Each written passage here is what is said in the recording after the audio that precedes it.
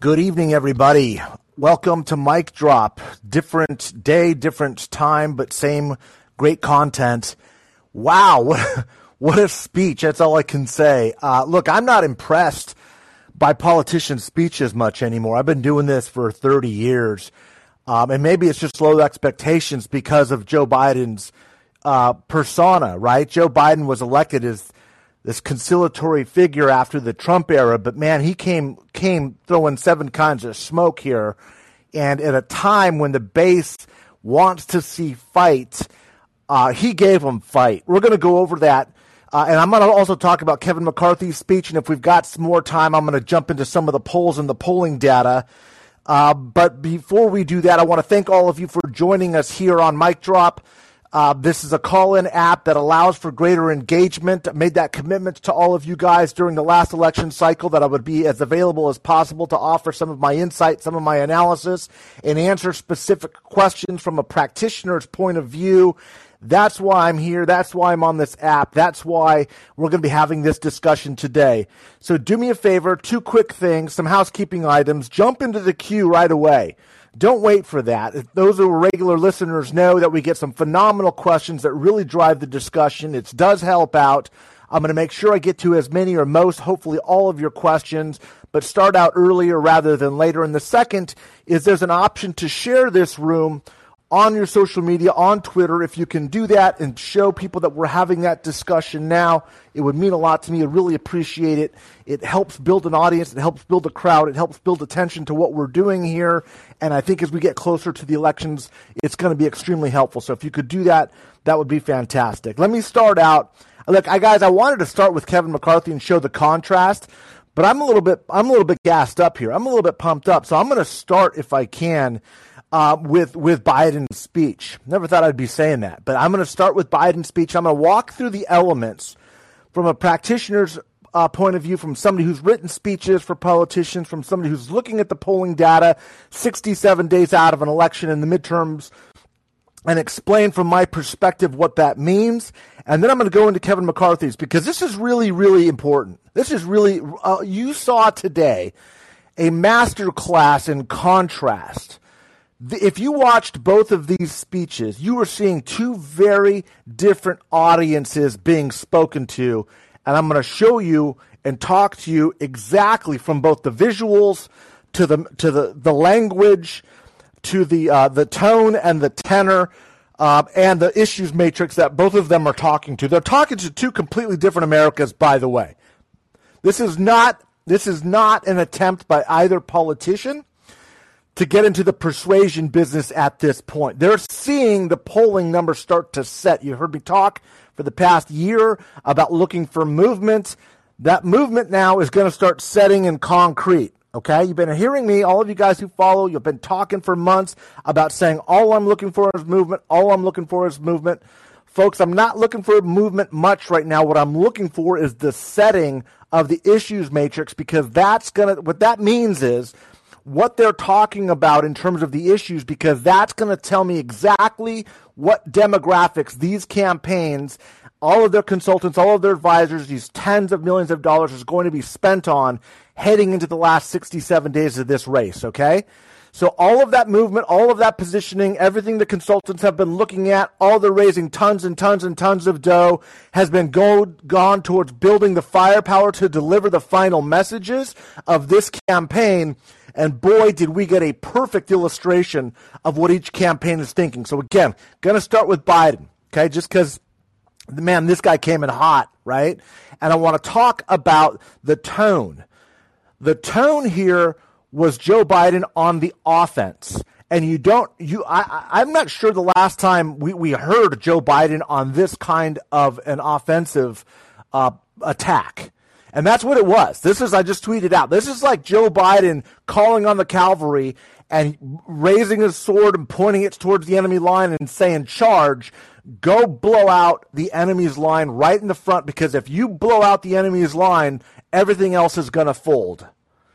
Okay? He takes the setting of Independence Hall and captures the entire frame of the American experiment and throws down a marker and says, this is what is on the line.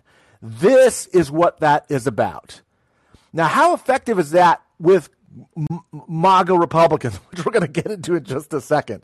It's not. It's not effective. In fact, it's doing the opposite. It's charging up the MAGA Republicans and getting them pissed off. If any of you guys have MAGA family members or have to unfortunately have dinner with somebody who's a Donald Trump supporting Republican, dinner's going to be tough tonight. Okay, it's going to be a tough night being in that same household because they are going to be spitting fire pissed.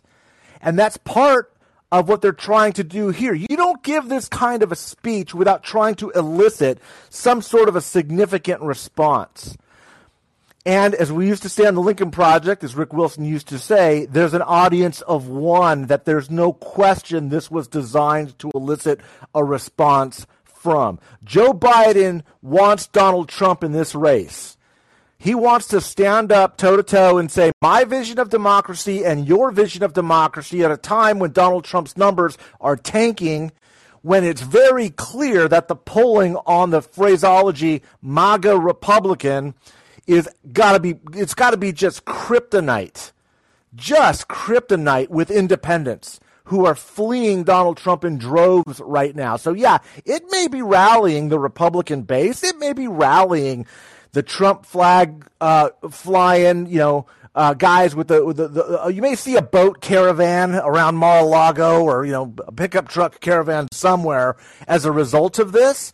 That's exactly what the Democratic consultants want. And I can't stress enough the fact that you heard the term MAGA Republican probably 30 times coming out of the President of the United States' mouth. That is happening for a reason. That phrase has been poll tested and focus grouped probably 100 times in the last 100 days as those campaigns are gearing up. Okay, that's not just a coincidence. He's going straight after him. And it's not necessarily because it works with Democrats. They're already there. It's certainly firing up Republicans. I guarantee you the speech that Joe Biden gave tonight at Independence Hall fired up Republicans 10 times more than Kevin McCarthy's speech. 10 times, maybe 20 times more. Okay? That's by design. Joe Biden and the Democrats want the extremists to attack him. They're gonna take the bait. They cannot help it. Trump is gonna respond. Marjorie Taylor Greene is gonna respond. The wackadoodles on Newsmax are going to respond. Tucker Carlson was already responding during the speech. Okay? They can't help it. They have to keep their base together. And the more that fight happens, the more that the MAGA Republicans, and I would strongly encourage all of you guys when you're tweeting or talking to people, use that phraseology. You'll start to break off some of those last hanger-ons there that just can't handle the Trump stuff anymore, or as things get worse, they will break off a handful more. That's not what the strategy is designed to do, by the way. That will happen. There are going to be more moderate Republicans that break off, but that's not what this was about. That is not what this was about. That's gravy. That's icing. We'll take that heading into the midterms. You take every vote you can in lower turnout elections. But what this is about, this was 100% about independents who are tanking with Donald Trump. And as a result of the Mar-a-Lago raid and finding out that this guy was peddling top secrets and knowing that the January 6th hearings, by the way, are not over yet, folks. They're not over. There's going to be more January 6th hearings. All of these current problems have nothing to do with Jan 6. All of this is having the intended effect of a dramatic swing, a dramatic shift in movement of independents towards the Democrats.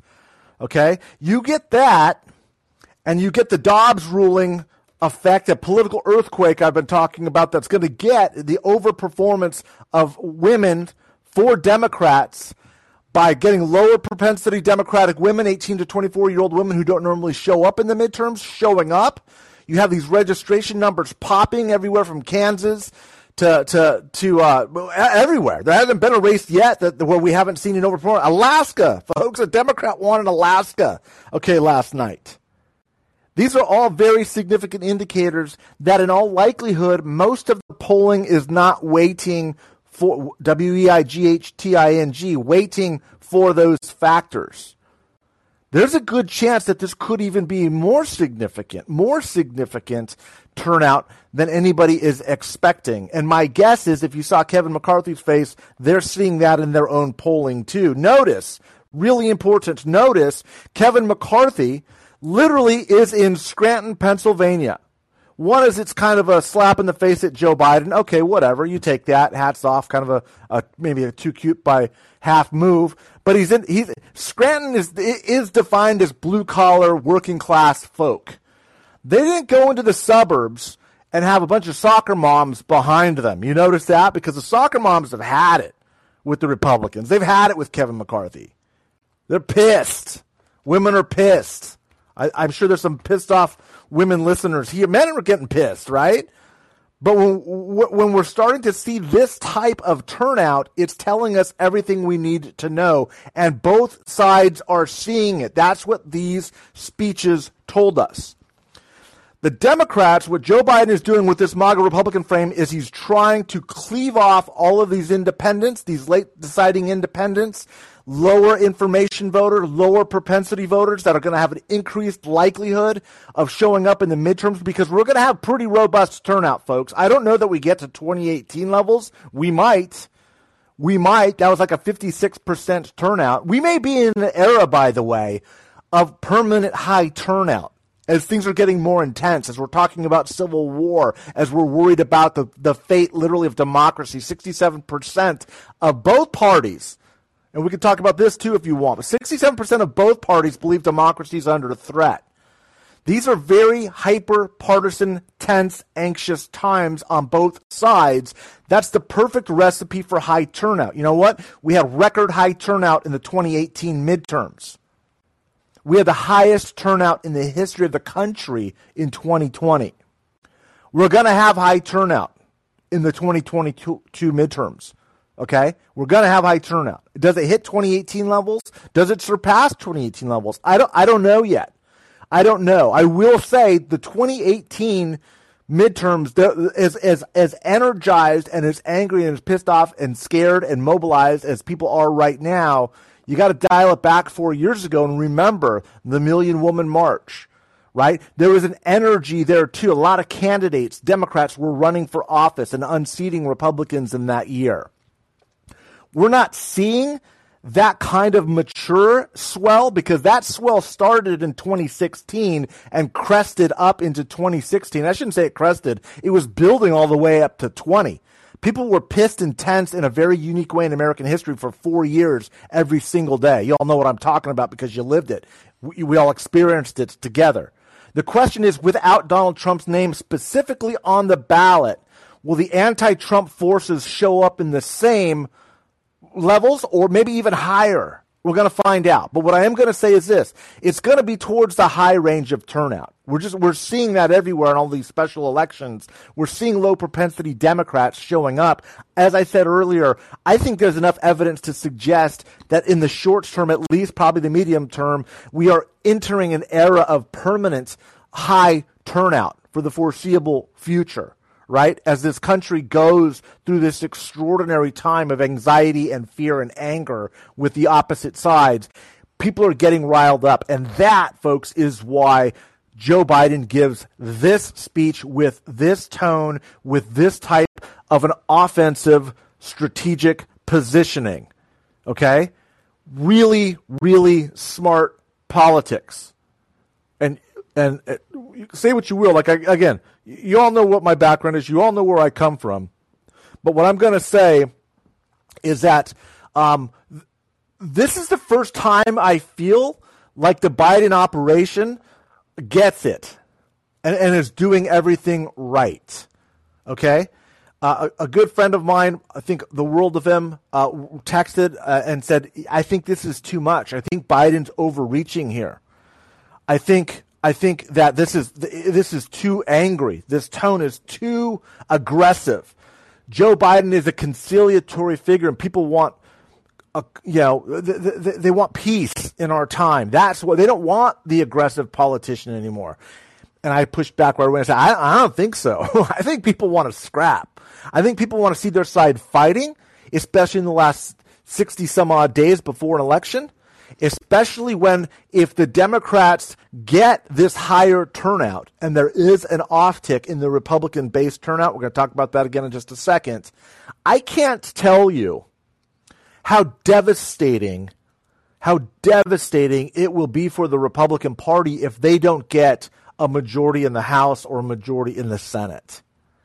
It will cause an extraordinary internal war within the Republican Party, the likes of which we have never seen a modern political party go through. Okay? If the Democrats hold on to the House, and I'm not saying they will, I still don't think that they're the odds-on favorite, but what I am going to say is Biden pushed all his chips in, and he's like, let's go. Let's go, Brandon, right? Let's go. I want this fight. Let's lean in. Let's push the envelope as far as we can with literally every constituency that is polling in a positive or at least a more positive range for the Democrats. So let me take that to Kevin McCarthy's speech now. Scranton, Pennsylvania, just mentioned that. All white folks behind him, right? Blue collar, factory setting, nothing at all wrong with that, except for politically, this is precisely the Republican base. While Joe Biden was speaking to everybody, if not honestly and earnestly to this same group, and he probably was, he knows they're not going to get those votes, but you might as well go straight after them and talk to them because that allows you to talk to everybody. Joe Biden is literally saying, I'm the president for everybody, right? You never heard Donald Trump use that kind of language. It was always us against them. Kevin McCarthy, the visual, the location, and then the message and the backdrop are all targeted towards blue-collar, working-class men. Why is that important? It's extremely important because the Republicans are no longer playing offense. Their polling is showing the exact same thing. They are down to their base, and they've got to overperform with blue-collar, non-college educated workers, especially men. He also leaned into Trump, which is fascinating because he knows, and again, I've known Kevin for 30 years. He knows this is probably one of the smartest tactical leaders in the campaign construct of either side in my adult lifetime. Kevin McCarthy knows how to run a campaign. If he loses and got kicked out of Congress and lost his job, this dude could go out and win and run campaigns. He's that good. Okay? I'll give him that. And I say that for a reason.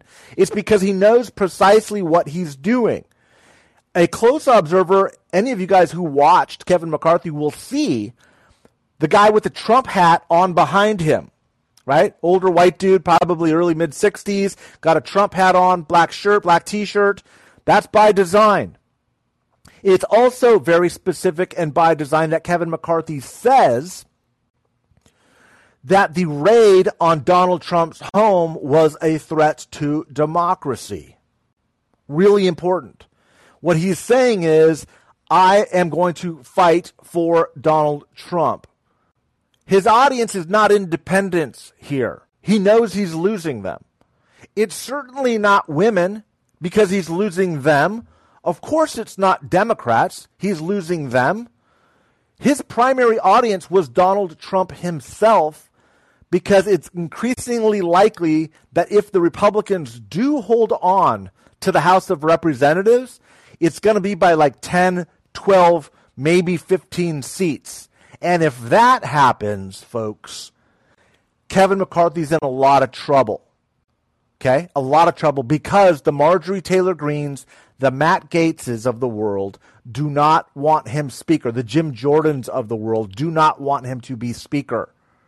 The most vocal pro-Trump members of the House do not trust and do not like Kevin McCarthy. So what I saw Kevin doing today was trying to coalesce his support for Donald Trump in either a very small minority as speaker and holding on, or if he does not get the majority, remains the minority leader, allows himself some possibility of staying the leader of the House conference, the leader of the minority Republican caucus. Why is it unlikely that he needs Trump as much if it's a 20-plus House majority for the Republicans?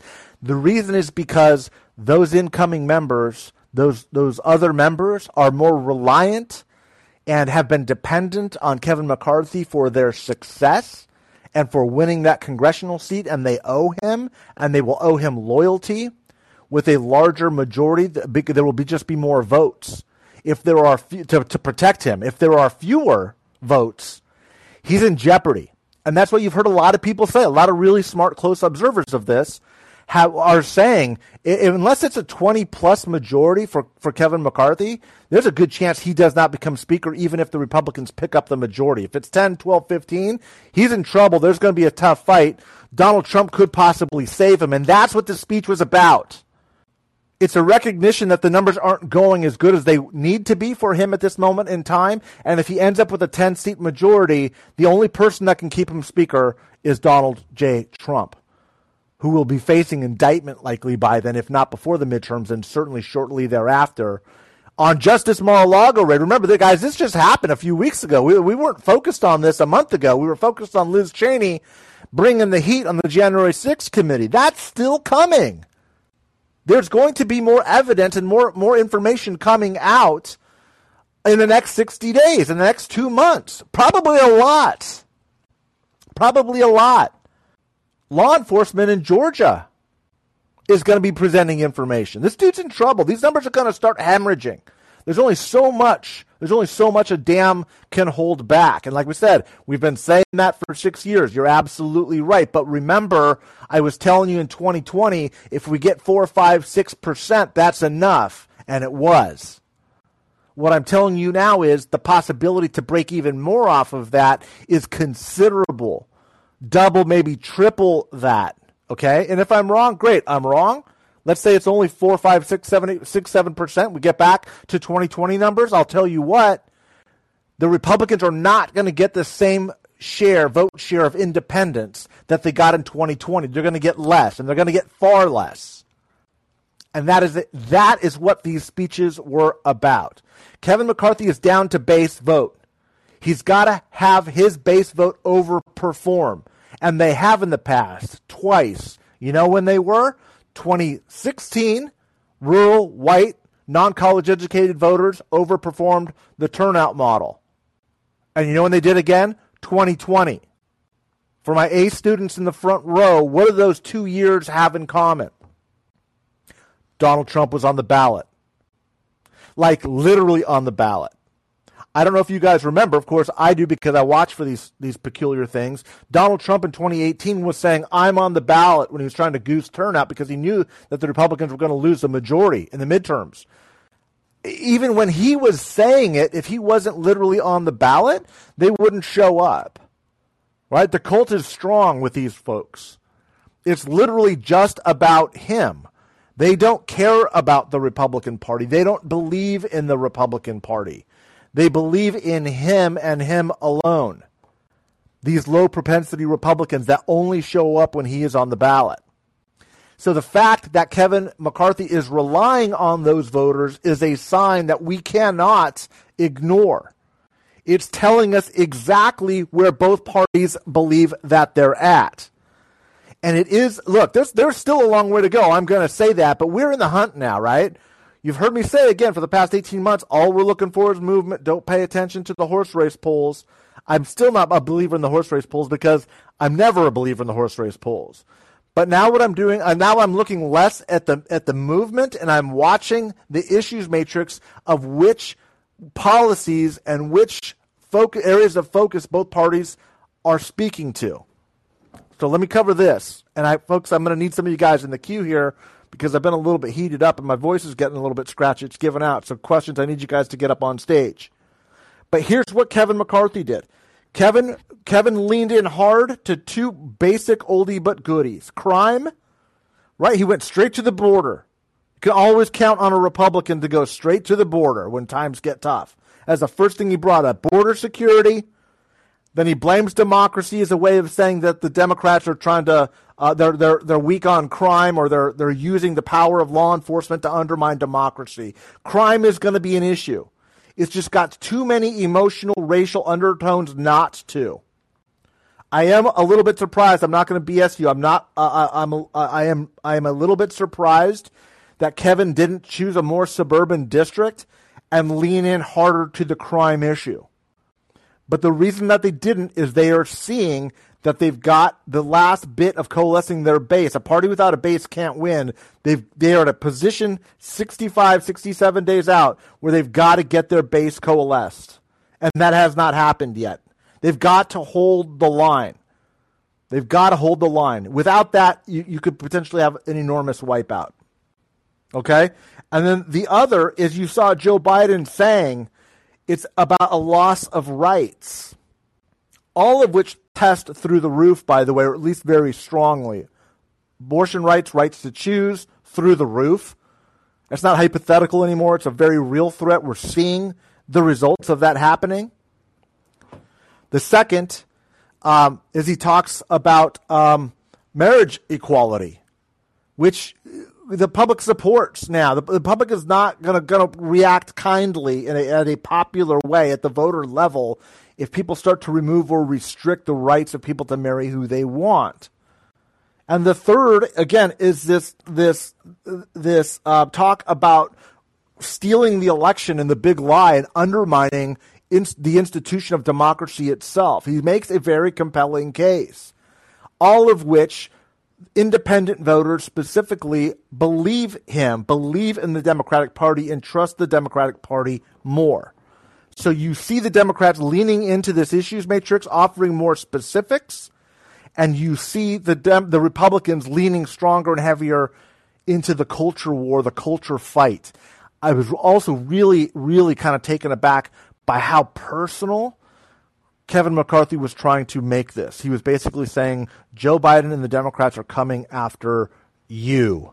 It was a very dark, personal, threatening, fearful speech trying to show people, like, if the Republicans don't win the House, it's essentially the end of the Republic.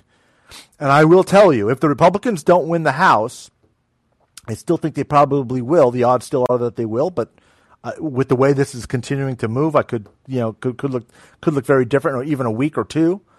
But if the Republicans don't win the House, the type of internal warfare that is going to happen will be unlike anything we have seen in a major party since probably 1968, with Wallace and Humphrey fighting and ripping the Democratic Party apart.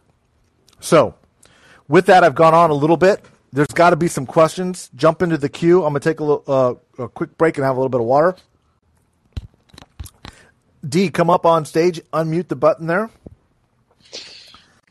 Hey, how are you? Hey, Mike. Welcome. Yeah, I enjoy you and you and Chuck's podcast, Latino Vote. It's pretty interesting. Thanks so much.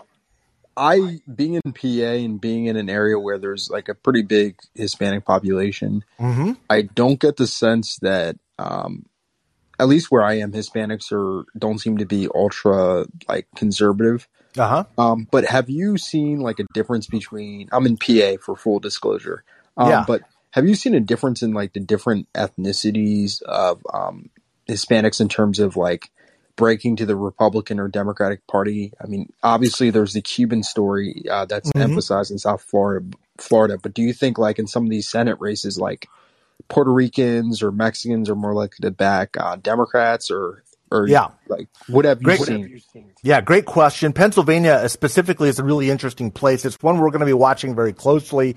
Chuck actually has done a ton of work there. He used to be a union steelworker there and organized workers. I've done obviously a lot of work in Pennsylvania, including in the 2020 cycle. I think there's almost 500,000 now Latino Hispanic voters, most of them around the urban kind of core of both Pittsburgh and Philadelphia. But the different, by the way, a little bit more Puerto Rican towards the Philadelphia side, and a little bit more Mexican American in the Pittsburgh area. Look, no disrespect to my Cuban brothers and sisters, love them very much, but they are Republican. We all know that. No surprise here. They are leaning stronger Republican. There's now a multi-generational coalition amongst Cuban American voters, but Cubans are less than 5% of the Hispanics in this country. You would think, because of the narrative, that they're like 80% or half or 30%. You'd think that they were this big, huge share of the vote. Folks, it's like 5%. And most of them live in South Florida. Nothing wrong with that, but one of the reasons that they get so much attention is because they're anomalous politically as an ethnic minority, as Hispanics. They're Republican. That is different. They come from an anti-communist, background, which largely made them Republican. And they're in one of the most, important geographical areas in a swing state. And so the Republicans are not only reliant on them, but the Democrats have had to kind of nod a little bit too, and kind of recognize that this peculiarity exists. Bottom line is, they're the only discernible group amongst the Hispanics which vote a majority with Republicans. Now, having said that, this rightward shift that you've heard a lot about, you've heard me talking about, is happening with Mexican Americans largely, especially those in the Rio Grande Valley, a little bit in New Mexico. There's two main reasons. One, as I've shared at length, working on a book on it right now, which I'll be sharing with you guys, shortly. It won't come out until the presidential cycle because I want to get some of the midterm data. But it's the Latinos are the fastest blue collar working class demographic in America. So I look, when Kevin McCarthy was in Scranton, you're going to see Republicans talking about blue collar issues to blue collar base. He's talking to white folks in Scranton. Okay, in 6 years, you're not going to see that. You're going to see him with a bunch of brown faces behind him talking to the same factory workers, trying to appeal to Latino Hispanic voters on working class economic populist issues. The Puerto Rican shift, it's happening slightly, but not nearly as much as it is with Mexican Americans. And I don't want to suggest that it's huge with Mexican Americans, but what I will suggest is that it's measurable, it's real, it's demonstrable. It's been happening for at least the last 2.5 cycles. And I say half because I'm including off-cycle elections. It's demonstrable. It's just there. It's not debatable. It's been happening. One final caveat, though, here, D, and that is this. Abortion and the overturning of Roe and Dobbs is going to change that. We are seeing Hispanic Catholics, Mexican American Catholics specifically, decidedly moving pro-choice. There's a large ambivalence about it, and there's this fake stereotype and narrative that because we're all Catholic, Hispanics are all Mexican Americans are all Catholic, that somehow we're all pro-life. That has never been a driving issue for Mexican Americans politically in the aggregate. Of course, there's anecdotes, and my aunt who's my uncle, whoever is really pro-life and really Catholic, and of course there's some of that. But mathematically, measurably, this has never been a determining issue for Catholics. And I say Mexican Catholics because Mexicans are like 65% of Hispanics. When we talk about the Latino vote, in the coming years, we're going to be talking more and more about Mexicans because it's just so overwhelmingly the largest number of the vote. So I don't think, I don't think that there's anything to worry about in Pennsylvania specifically. As I've shared, I think Pennsylvania is a bluer state than most people. It is, yeah. It is. I'm in the Lehigh Valley area with kind of working class, a lot of Hispanics, some black voters too. Yeah, so that's it. Look, if you're not seeing that in that area, then you're probably not going to see a significant shift, especially this year. You may see a lot of evangelical churches organizing. We don't talk enough about the power and influence of the evangelical church, where a lot of Hispanic Catholics are leaving and becoming evangelical. That's where you really start to see this hard right shift. That's where abortion does matter. That's where same-sex marriage does matter. That's where the QAnon stuff really starts to take root. That's where these folks really rally, and it's really a rejection of modernity, and they actually become very, very rabidly pro-Trump, like Latinos for Trump organizations. I don't want to suggest that they're big, but they are significant, they're measurable, and that's what I would be keeping my eyes open for in the Lehigh Valley, in working-class blue-collar communities. It's really a function of either evangelical Christianity, a lot of returning vets sometimes, people in the military backgrounds, much more conservative than otherwise. But I think for the most part, in this election cycle in 2022, that rightward shift has probably slowed down or stopped. We'll see what happens in 2024. Oh, and one last thing, because I listened to the Patreon. I didn't hear the one race I didn't hear your guys' thoughts on. Maybe I missed it. Was and then I'll hang up. Was what is your and Chuck's thoughts on North Carolina, because it kind of has a Latino population, a black population. Yeah. I'm really intrigued and fascinated by North Carolina. We talked about it a little bit, I think, last week on the show. Let me do this. I'll put in the hopper. I'll give Chuck some homework. He and I will talk about it specifically on the next episode. What I will say, though, generally is this, because I don't want to be dismissive. It is very important. North Carolina should be a bluer state than it is. Gives me a little bit of heartburn, because you've got a third college-educated white voters, a third non-college-educated white voters, and a third African-American black voters. That recipe should be moving that state into a more blue position. It's not happening. Happened with Obama, right? Obama picked it off, and since then it has trended more Republican, even though you're getting an influx of college-educated white voters. The real variable there is going to be the growth of the Hispanic community, which is why I'm glad you asked. It's not discernible enough yet to make a difference statewide, but it will start to narrow the gap. Will it for this election cycle? Honestly, probably not, but I'm also going to be honest with you, D. I haven't looked really closely at North Carolina because it's not a necessary state for majorities going either way. If North Carolina comes into play, and I'll end it on this, and then we'll get to Kevin, who's in the queue.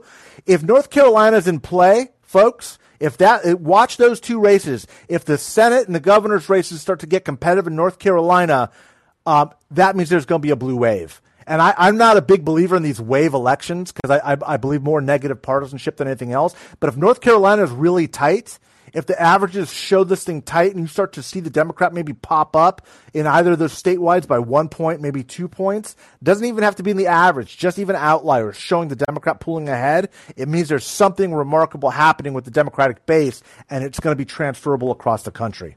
Fair enough? All right, Kevin. Sorry, but thanks for the wait, brother. Go ahead and unmute there, and let's see what question you got for us. Hi, can you hear me? Yeah, I can hear you. Okay, great. Yeah, I was wondering if I could get your thoughts on the psychosis unfolding on Truth Social this week. Well, I think, Kevin, let me see if I'm talking about the right psychosis here, and that is sort of this meltdown that Trump has had over the past few days, where he's rapidly tweeting like 70 tweets plus a day, and they're becoming less and less coherent and making less and less sense. They're bad and they're dangerous, right? They're teetering on open violence there. Okay, let me say this, and again, I want to be very measured about this. But I said in 2020, I think every one of us in the Lincoln Project said this too publicly, and we talked about it a lot, because you got to be careful when you use this language. But we were saying, for those of you that were following us back then, that there would be a violent attempt to steal the election, and we were not using that language lightly. Okay, I do believe that the rhetoric and the language of violence is going to escalate. Okay? I think that in part, that's what Biden was preparing the country for. He's recognizing very astutely that there is a wide swath and a wide segment of our society that has become radicalized. And when people become radicalized, there's no persuasion, there's no debates, there's no I'm not too sure how I feel about that. There's no undecideds. When you're radicalized, you lean more into extremism than you do into persuadability.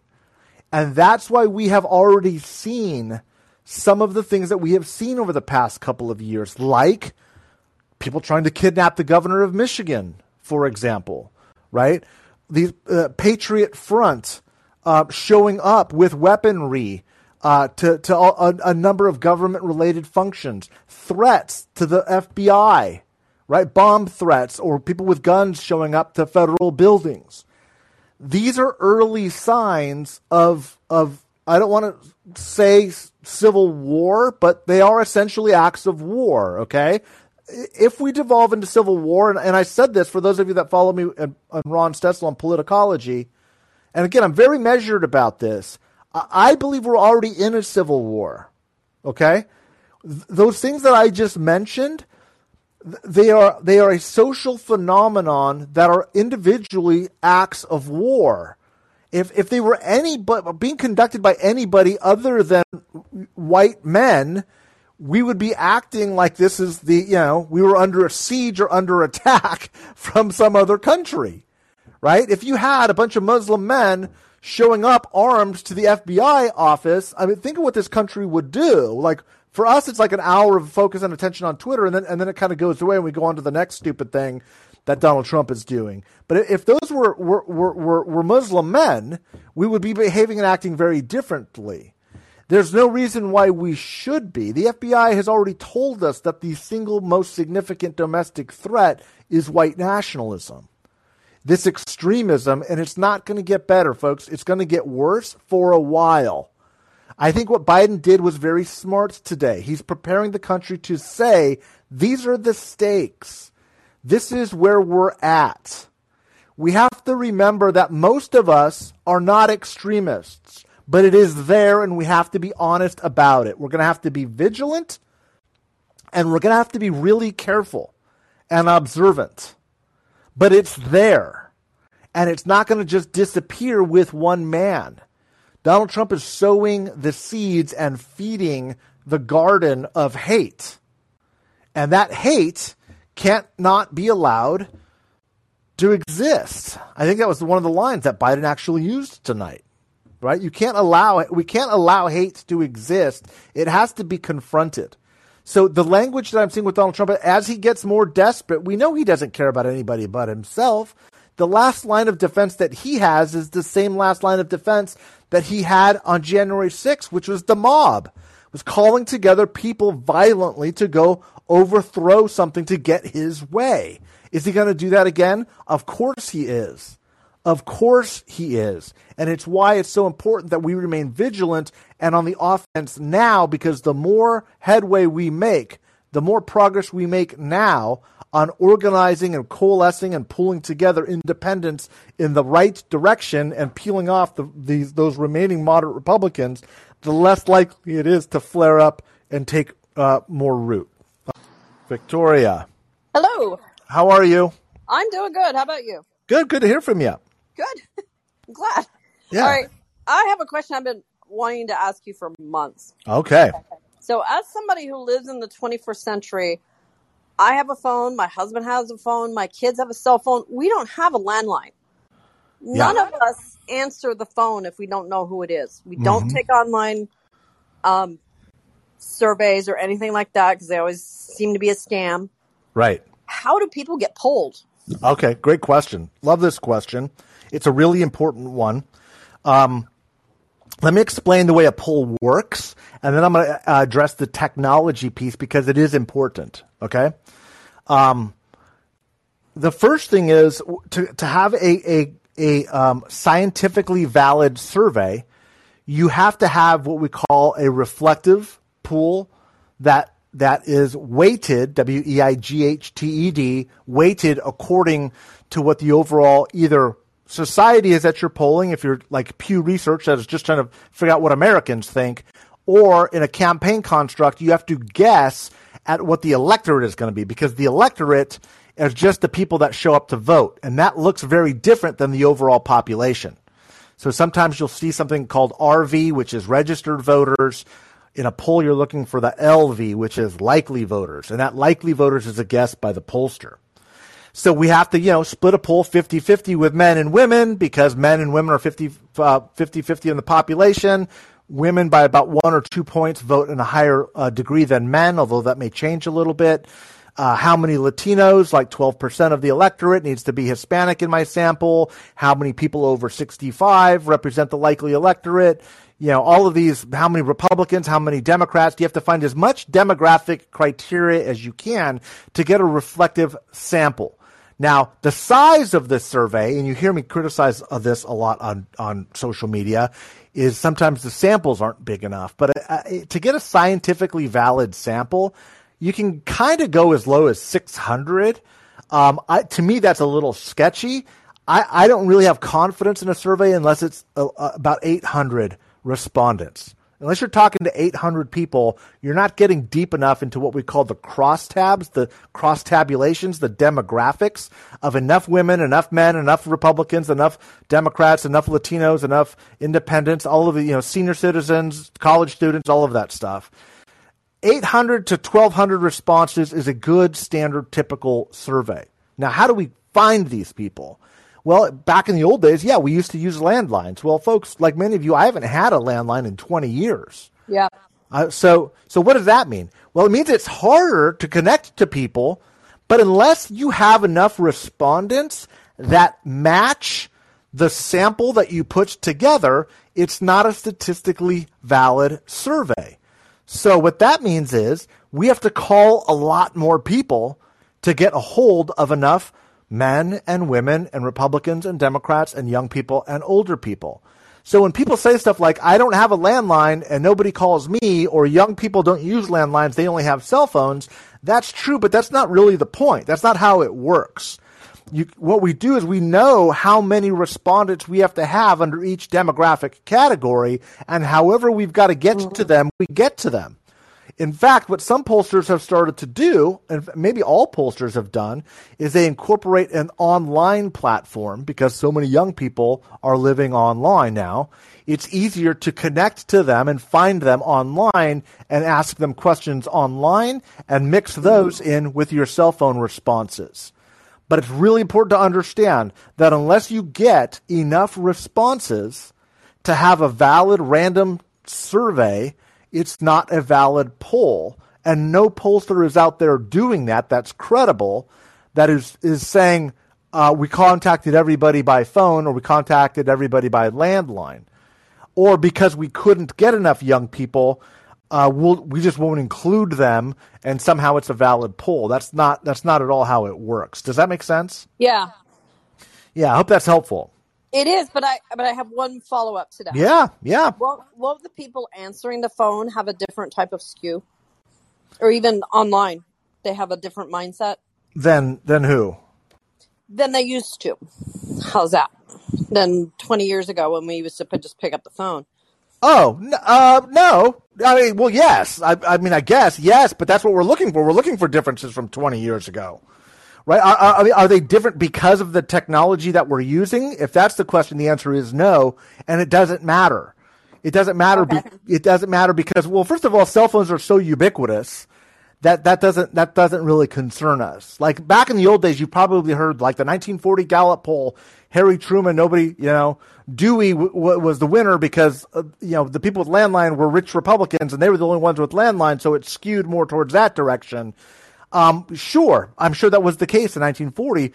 I mean, you've got third graders with cell phones now, right? Everyone's got a cell phone. So that's really not the challenge. The challenge is just getting the response from the random sample, from the random survey. A tactical mistake like that did happen in the 1940s presidential polling, was also, polling was very unique. It was all done door to door before that. And so it did create a skew, but that's not the problem that we're seeing in our polling today. What we're really seeing is it's extremely hard to guess accurately at the turnout models and where things are being weighted. So look, there's not another question behind us. Go ahead and jump into the queue, folks, if you've got a question. But let me, if it's okay, Victoria, let me riff off this a little bit more.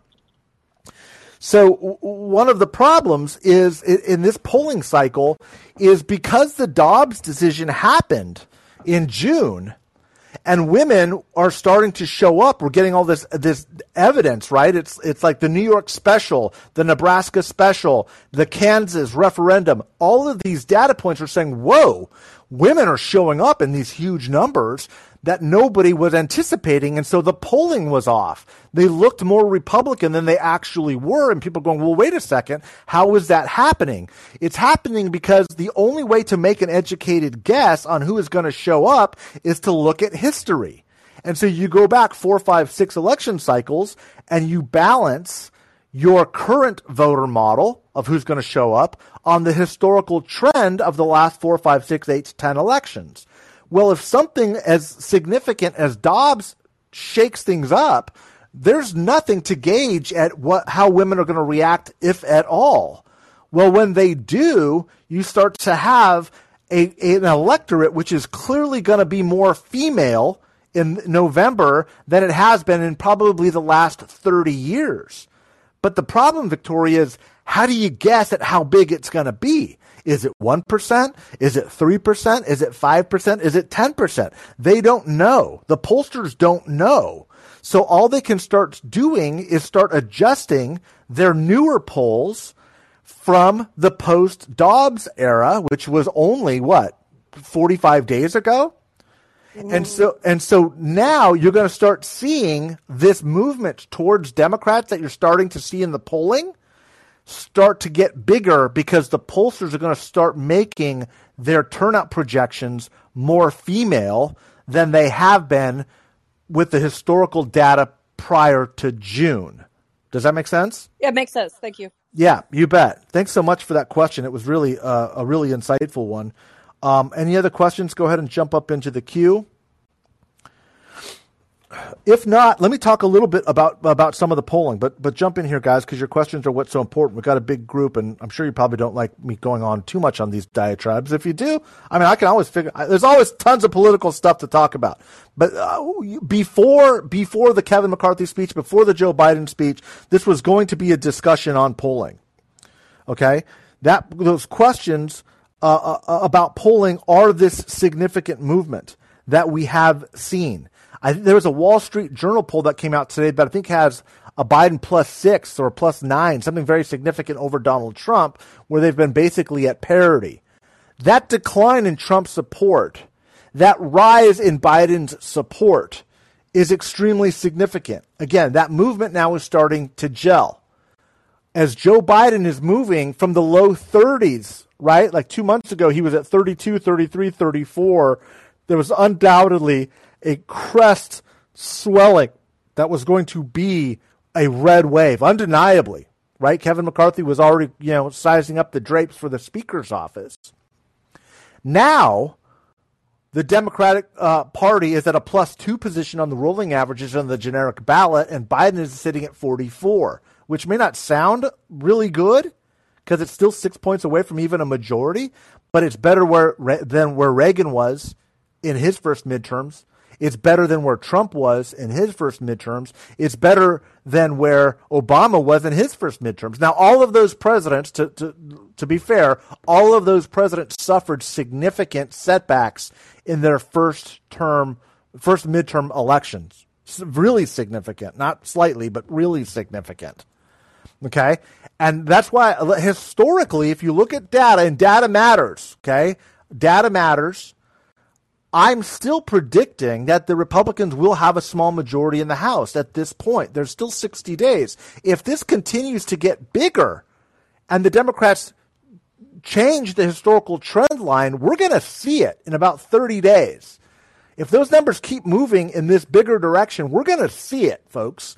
And it's going to be, potentially very significant. It hasn't happened yet, but that is what we are pushing towards. And I think that's a very, I'm not going to say it's a likely possibility. I'm going to say it's absolutely undeniable that it is a possibility and it could happen sooner rather than later. This is you probably answered this, but it just doesn't click with me. Mm-hmm. Why Biden has been polling so low this past year? That's a great question. And the best way to answer that is to see where his weaknesses have been. Joe Biden's real weaknesses were with young people. Okay, we haven't I don't think we've talked too much about the college loan forgiveness stuff, and I think it's the worst debate on Twitter. I just, bringing it up and calling it a political issue basically got me crucified. So I don't want to spend a whole lot of time on that, even though I'm absolutely certain that is absolutely what it is. Let me give you the scenario of what was going on. About 6 weeks ago, Biden's numbers were very, very weak, very, very low. He was sitting in the mid-30s, okay, mid and low 30s. Sometimes he was hitting 32.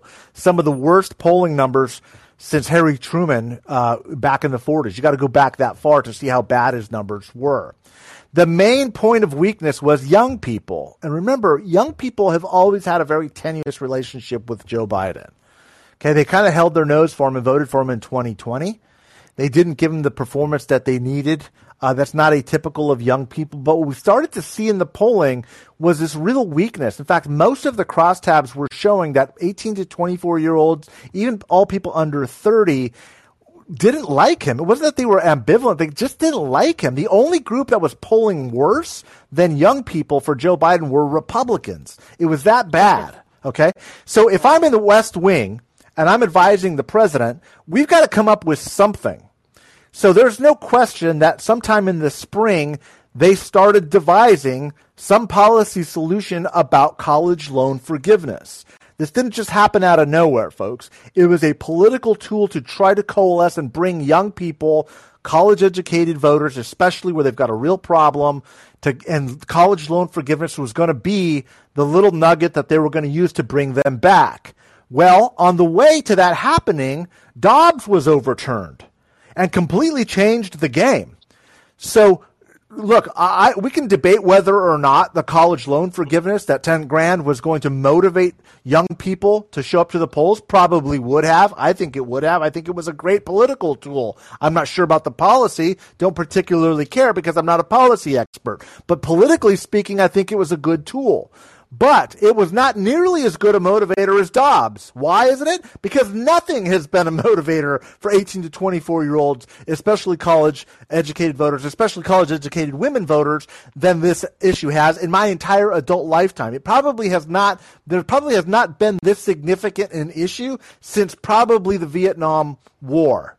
Okay, where we actually changed the United States Constitution to lower the voting age from 21 to 18 because 18-year-olds were going off and dying in war and they couldn't even vote.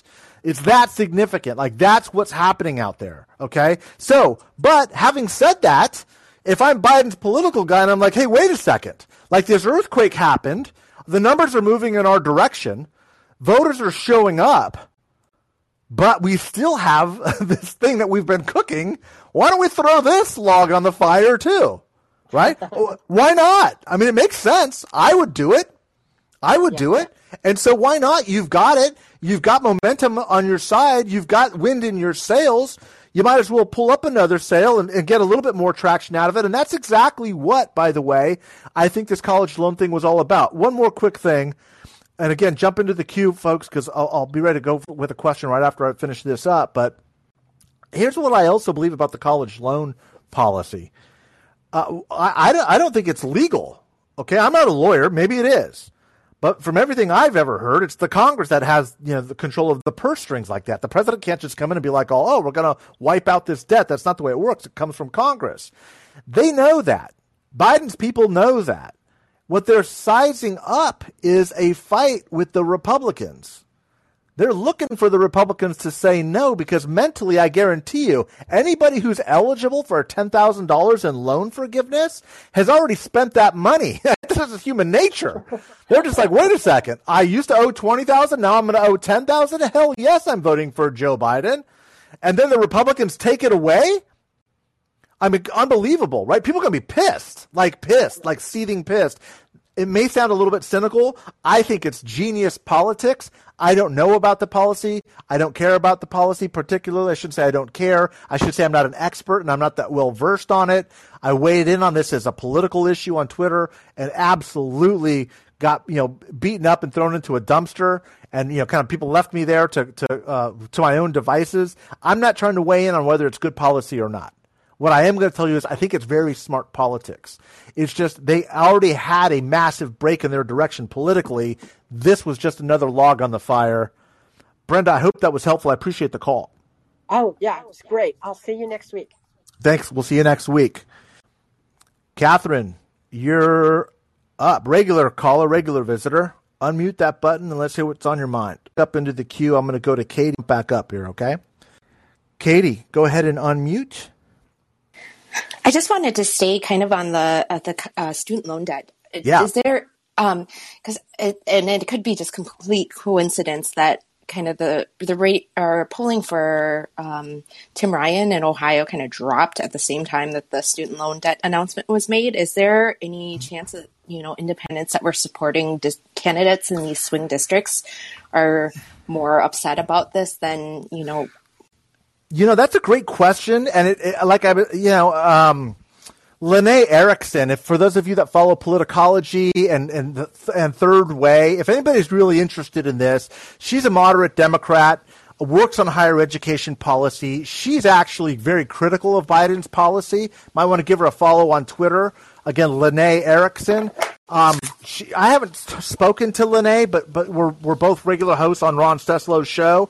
She was suggesting that this is going to be more harmful than helpful to Democrats. I don't know whether it is or not. Like I said, I'm absolutely certain that I know where this came from as a turnout mechanism. There's no question in my mind that that's all that this was about. If this was pure policy to help people, and I'm not suggesting this doesn't help people, of course it helps people, but go give it to poor people. Go give it to hungry kids. Give it to a single mom with 2 mouths that she can't feed. Go pay off somebody's payday loan.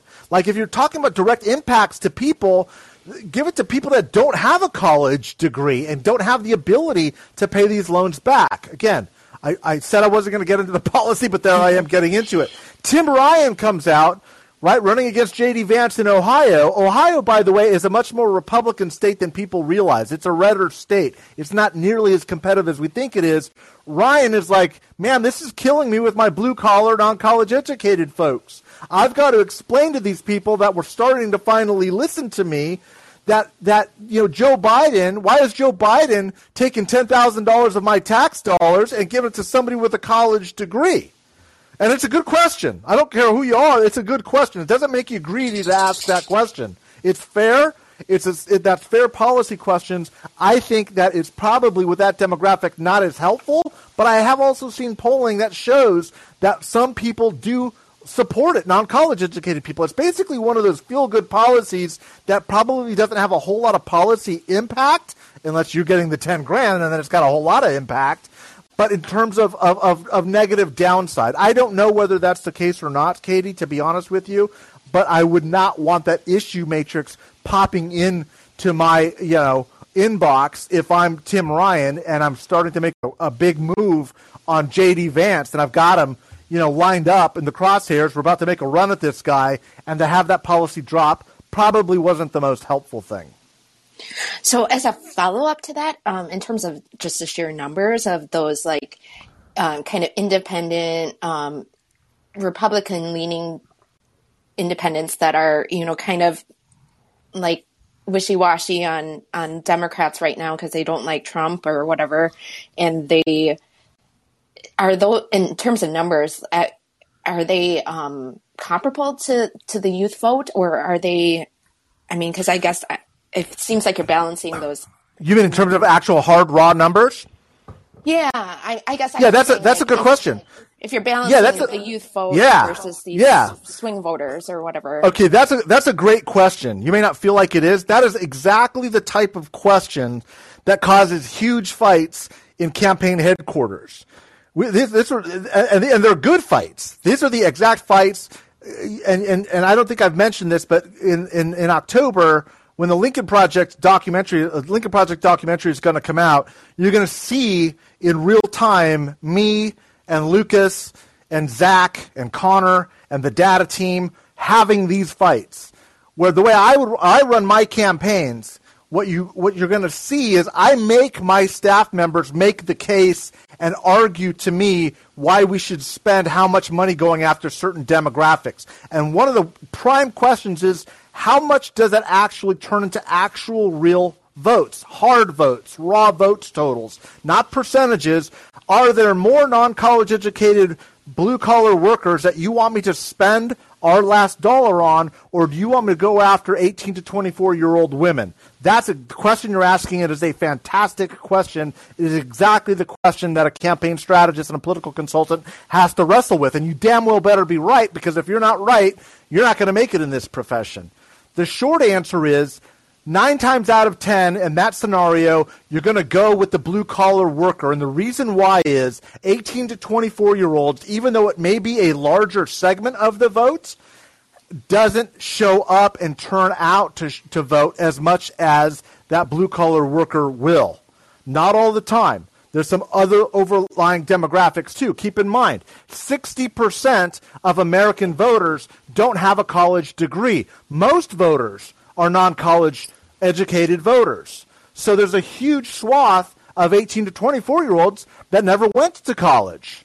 Okay, so when you're talking about non-college educated voters, some of those are going to fit into that 18 to 24-year-old demographic.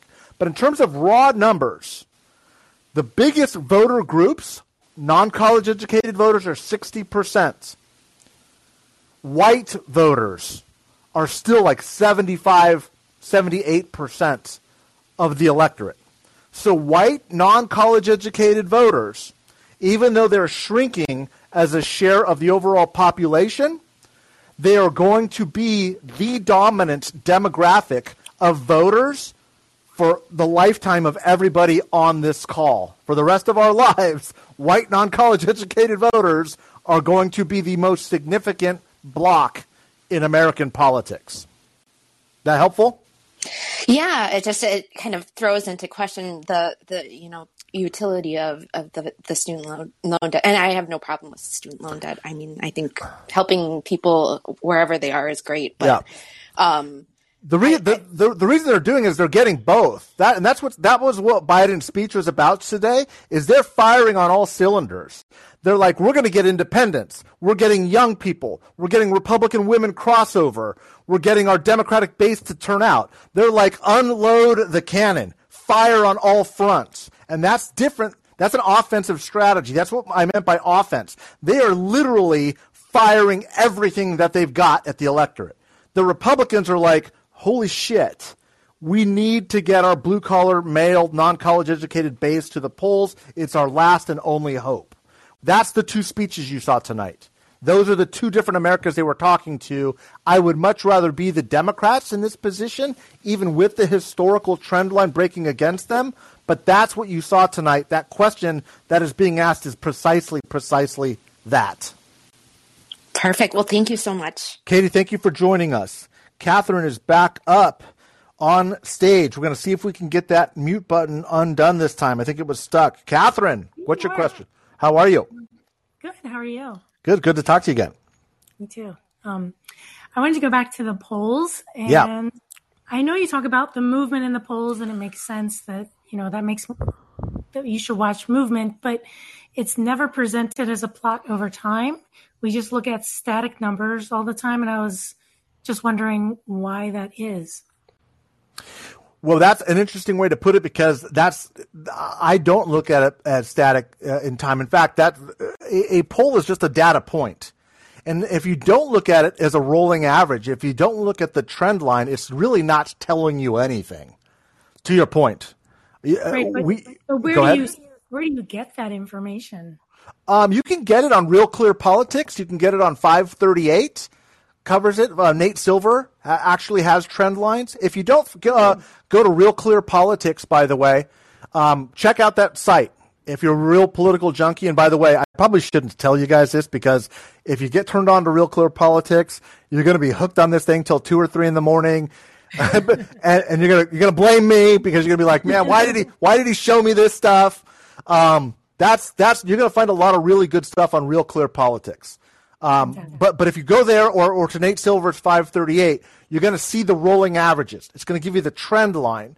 To your point, you're exactly right. A poll is just one data point. Unless you see a series of it, you're not seeing movement.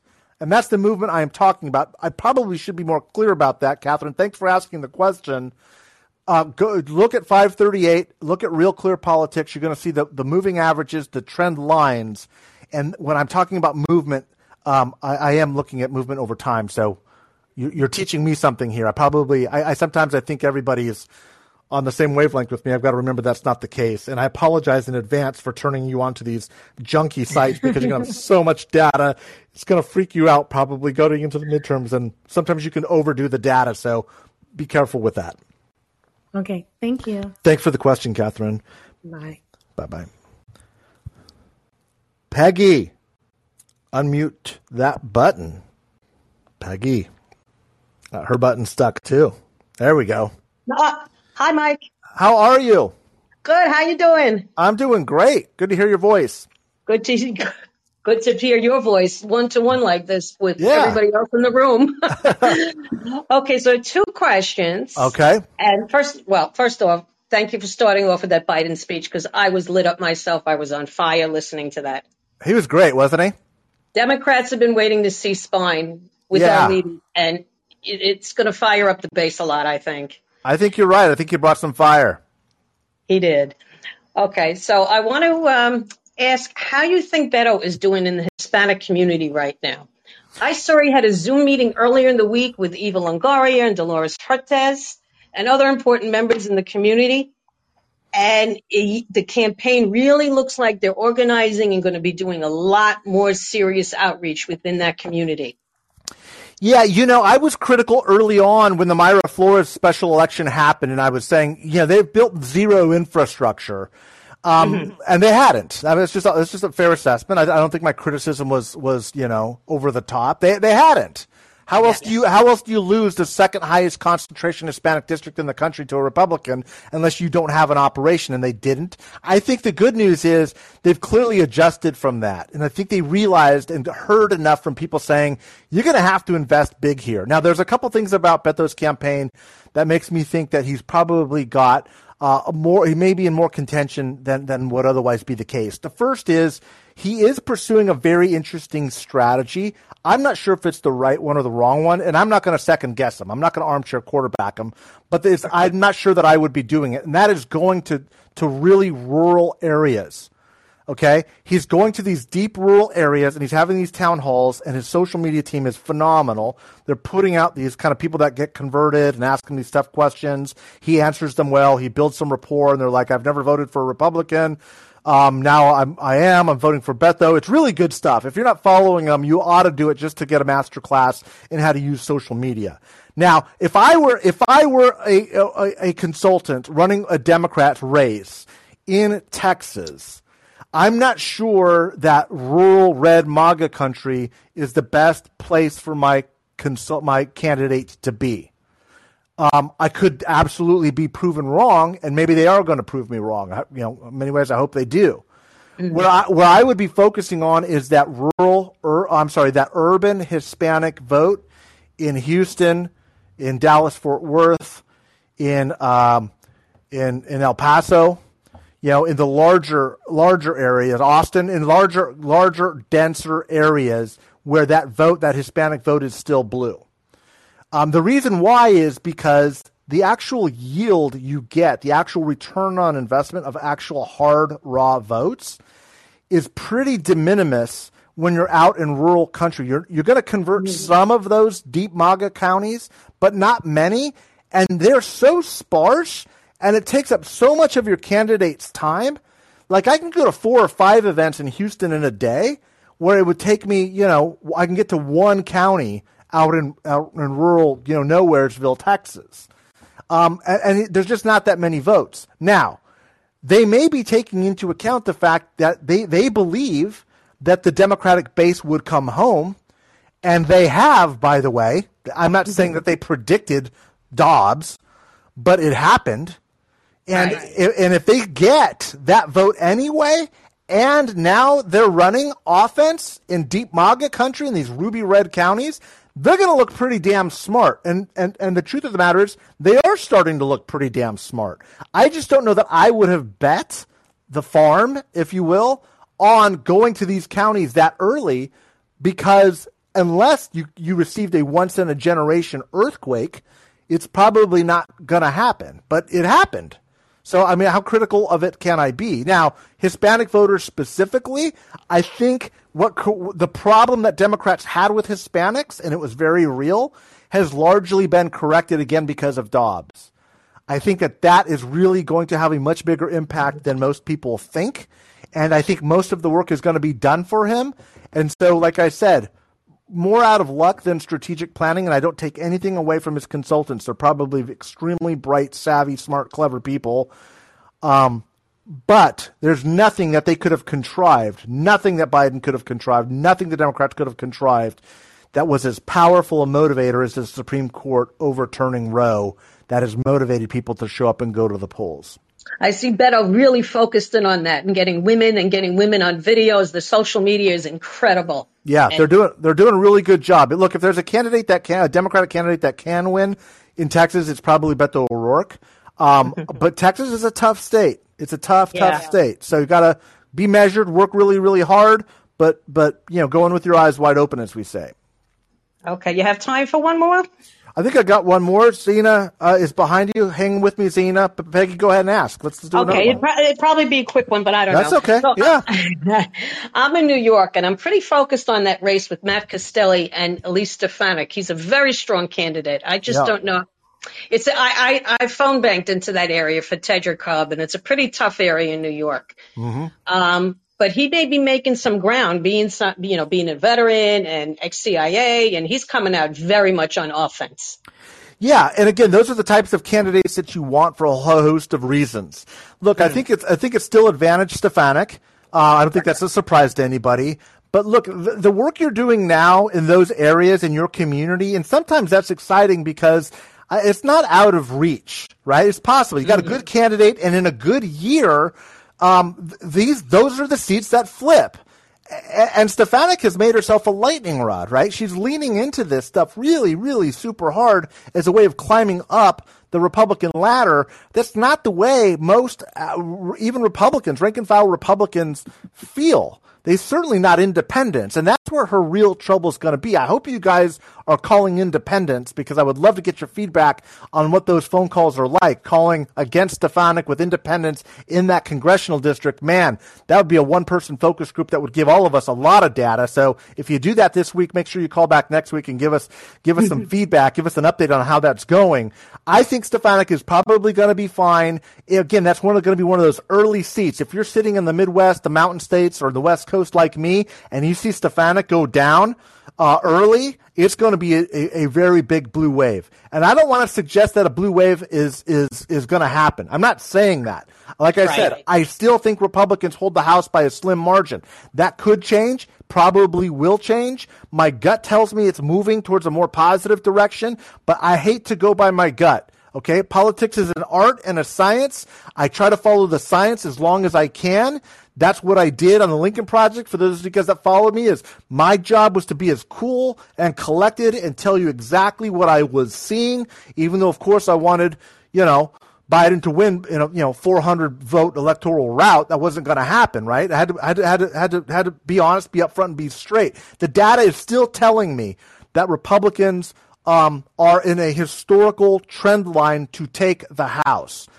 If Stefanik goes down, you're going to see a whole lot of Republicans going down. Can it happen? Yes. Is it likely? Probably not at this point. Thank you, Mike. I appreciate you, Peggy. Thanks for following. Appreciate your support out there. Oh, well, anytime. You kept me calm all during 2020. Trust me. Your cool head was appreciated. Thank you so much. It means a lot to me. It means the world to me. Okay. All right. Zena, I hope I got that name right. You're up on stage. Just unmute. How do you say that name? Yes, you got that right. First, I just want to second what Peggy said. You have kept us all calm, I guess, in 2020. So thank you so much. It means the world to me. I appreciate that support. And my question is, full disclosure, I grew up in a dictatorship. So to me, I'm extra sensitive to the possibility of us losing our democracy. Yeah. You still there? Can you guys hear me?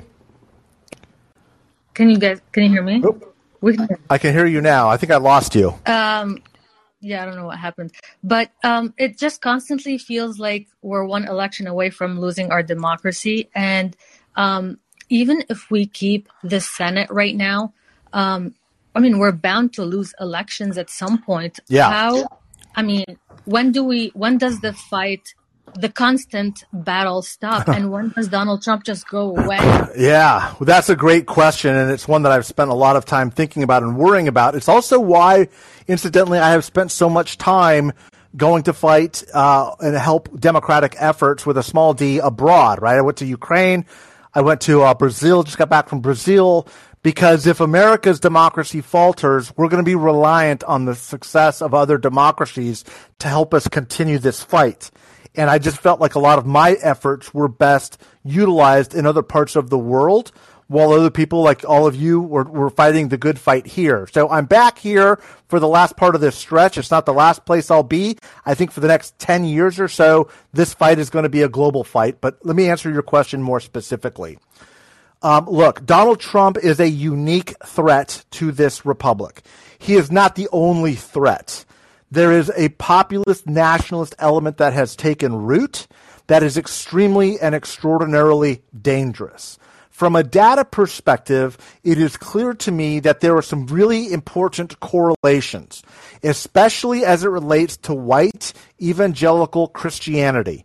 Incidentally, and I'm not being critical of anybody's religion here. I'm just saying the data shows that the one demographic that is overwhelmingly pro-Trump and is demonstrating strong nationalist tendencies with a strong correlation to white identity is evangelical Christianity.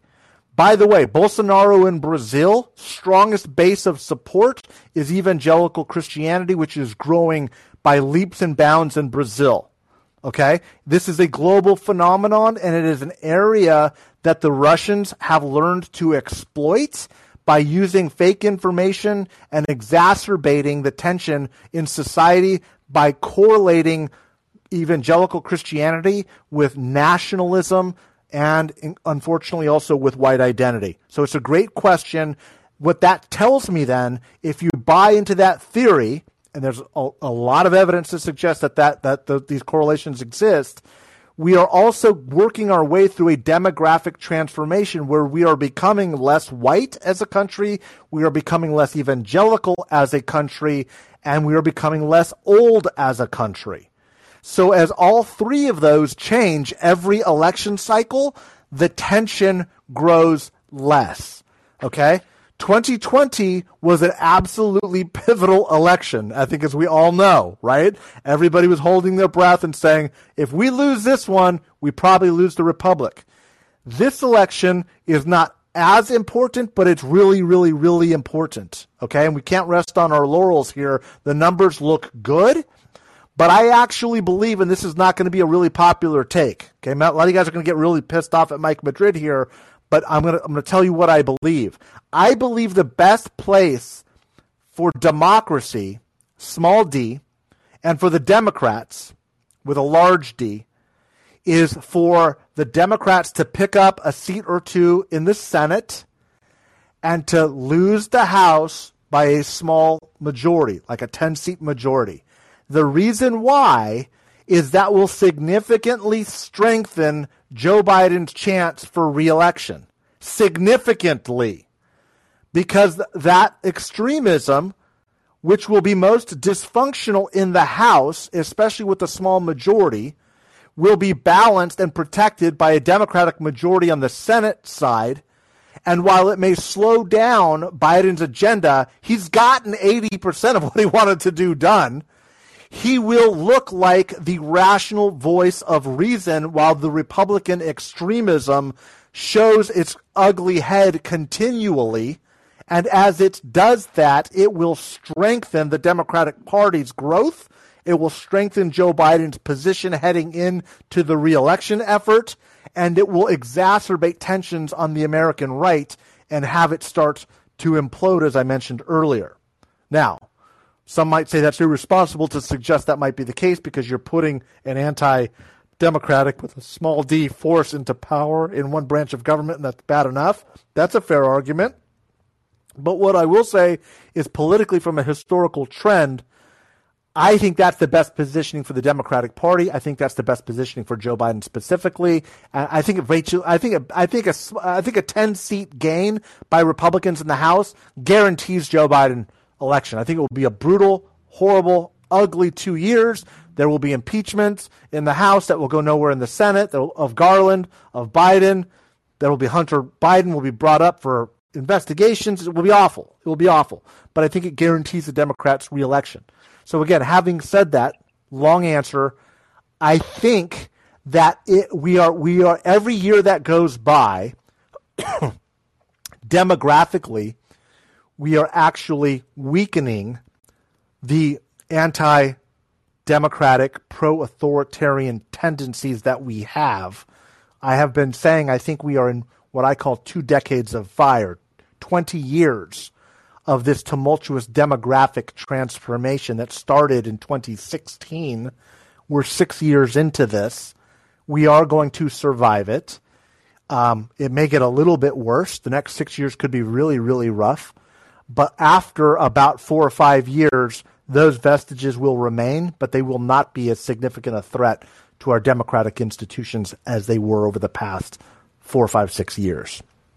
That's just my opinion. Well, thank you. That gives me hope.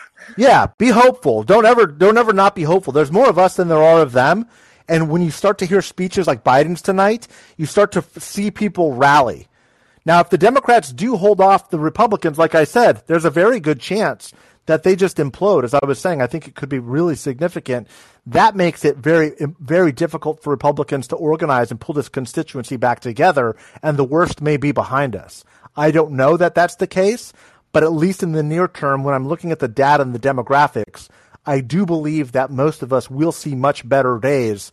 It's going to take a little while, and it's not going to be easy, but as I also counseled during the Lincoln Project, this type of disruption, this type of chaos, this type of stress forges a nation. It makes us a stronger, better people. Nations are, you know this from wherever country you came from. A nation, a country is forged. A national character is forged through conflict. It's not forged. Part of what we're dealing with is the luxury of not having any real conflicts or any real threats to our country over the last 30 years, right? A lot of what these people, these MAGA people think is freedom is like, or tyranny is government telling you to wear a mask. It's like embarrassing. Like that's not tyranny. You know what tyranny really is. And without that conflict, it's hard for a people to come together as a nation and have a unifying front. So I feel that in many ways we are going to look back and be blessed that we were able to win this domestic threat to our freedom, because it's going to make us a stronger, better people that appreciates our freedom more. I sure hope so. Thank you. Thank you, Mike. You bet. Thank you for the question. Dina, you're up. You're in the chute. Unmute and ask away. In the meantime, go ahead. Others, you can jump up on stage. We got a good group here. Yeah, Dina, how are you? Can you hear me? I can hear you. Good. How are you? I'm doing great. Perfect. Yeah.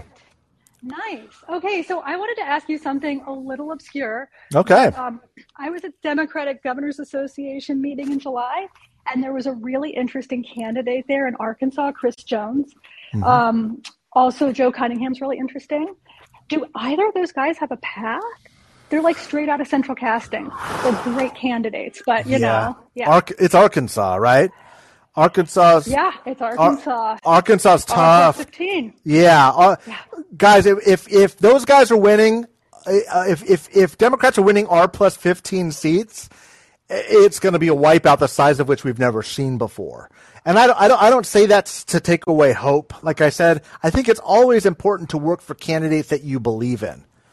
But R plus 15 that's tough. That's really tough. Barring some sort of a scandal, and even then, it's tough, right? A lot of these guys will vote for convicts or, people who get into trouble late into these election cycles because there's just partisanship has become our tribal identity.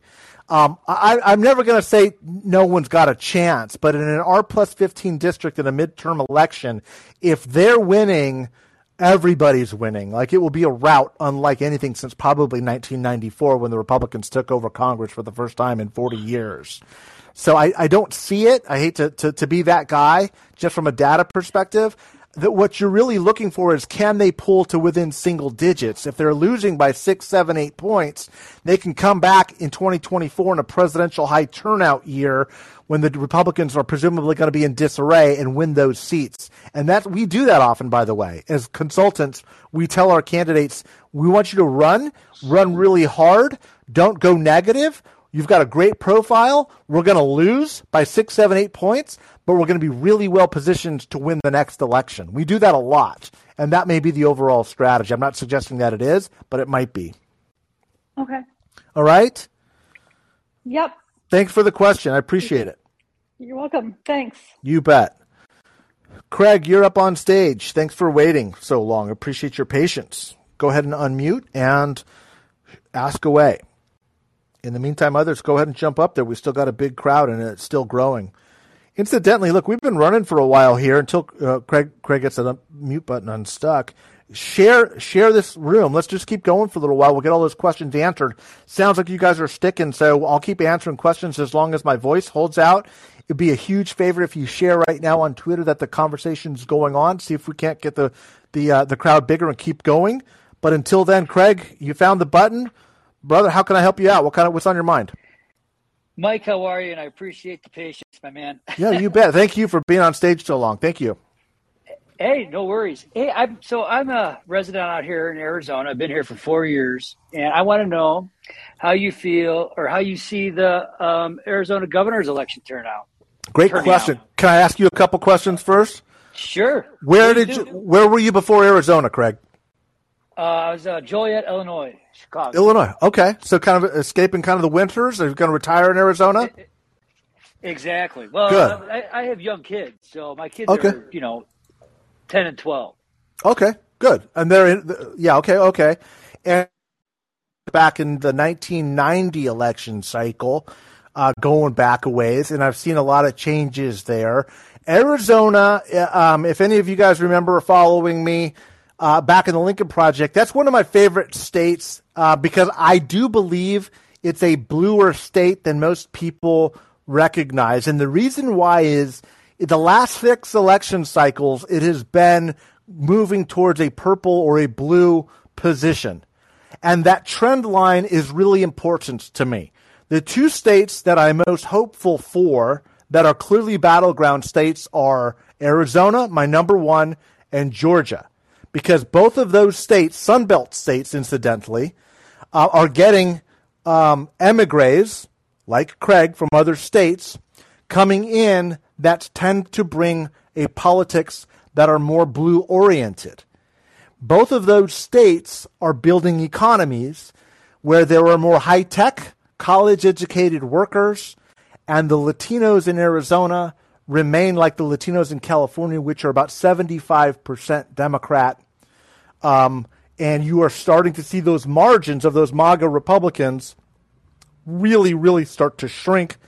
And you're starting to see it not be anomalous at all to have Democratic senators in both of these states. Those stand in contrast to Ohio and Wisconsin, which are moving more red, by the way.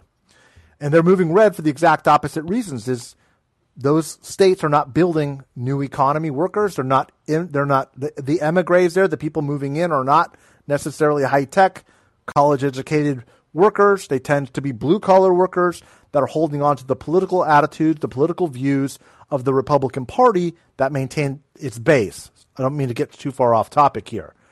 You have 2 candidates that represent the extreme right of the current Republican Party, and they're both very, very vocal about it. That's not helpful to their candidacies. They also don't care, as you know. And there was also, I think, a rather spirited fight for Kari Lake's seat. She won by 55-45.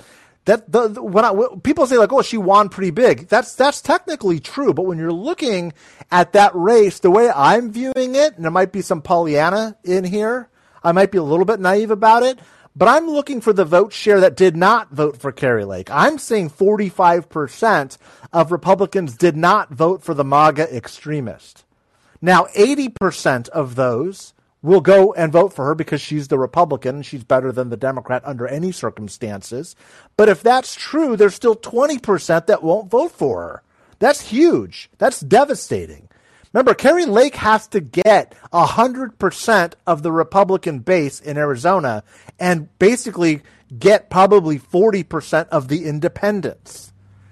If she doesn't get 100% of the Republican base, she's in trouble. Now, she's probably so if I'm running against her, if I'm running a campaign against her, I'm first going to target and check the movement, the softness of those Republican voters that voted against her in the primary. and see what kind of an issues matrix I've got. And I'll guarantee you, dollar to a donut, that the people that did not vote for her, those Republicans, were more female and more college educated than not. And with the Dobbs decision that came up, with the Uvalde shooting, with the January 6th stuff, and with this new phraseology, which has clearly been poll tested with these constituencies, this MAGA Republican extremism. I mean, Kari Lake represents that. She's like the poster child for that. That is going to hurt her.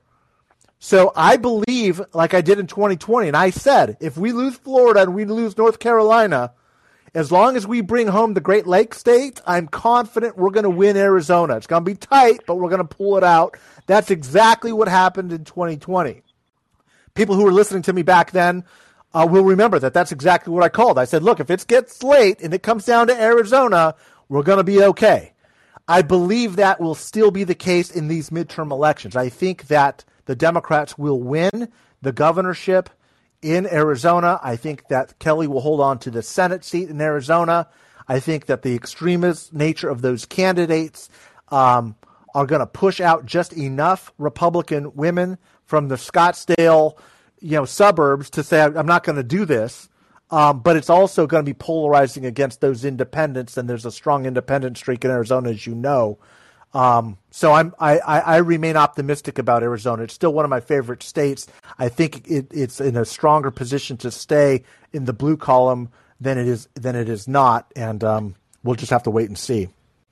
Well, that's outstanding news because from a guy who watches the news, I'm seeing 10-1 GOP commercials versus one Katie Hobbs commercial, and her commercials don't seem that powerful. And I'm not saying that they got to be so negative like Kari Lake campaigns have been, but I was just wondering how you think Katie Hobbs. What do you think of Katie Hobbs' strategy so far? It's been pretty quiet. I'll let you speak, Mike, and thank you. Thank you so much. No, Craig, thank you so much for the question. It's a great one, and I promise you we're gonna talk a lot more about Arizona as we get closer, because what's happening in Arizona is also going to be very indicative. It is going to be a bellwether state. He asks the right question. By the way, if you guys want to jump up, we still got a big crowd here. You guys are still listening in, so jump in if you still want to, or ask some of those questions. I'm happy to keep going again as long as my voice holds up. He's asking the right question. And again, I'm going to answer it very strategically. Hobbs running against Lake. What do I think of Hobbs' campaign? Let me tell you what I think about Hobbs' campaign. I think Hobbs should be making Kari Lake the issue as much as she possibly can, in the same way Biden is trying to make Trump the campaign.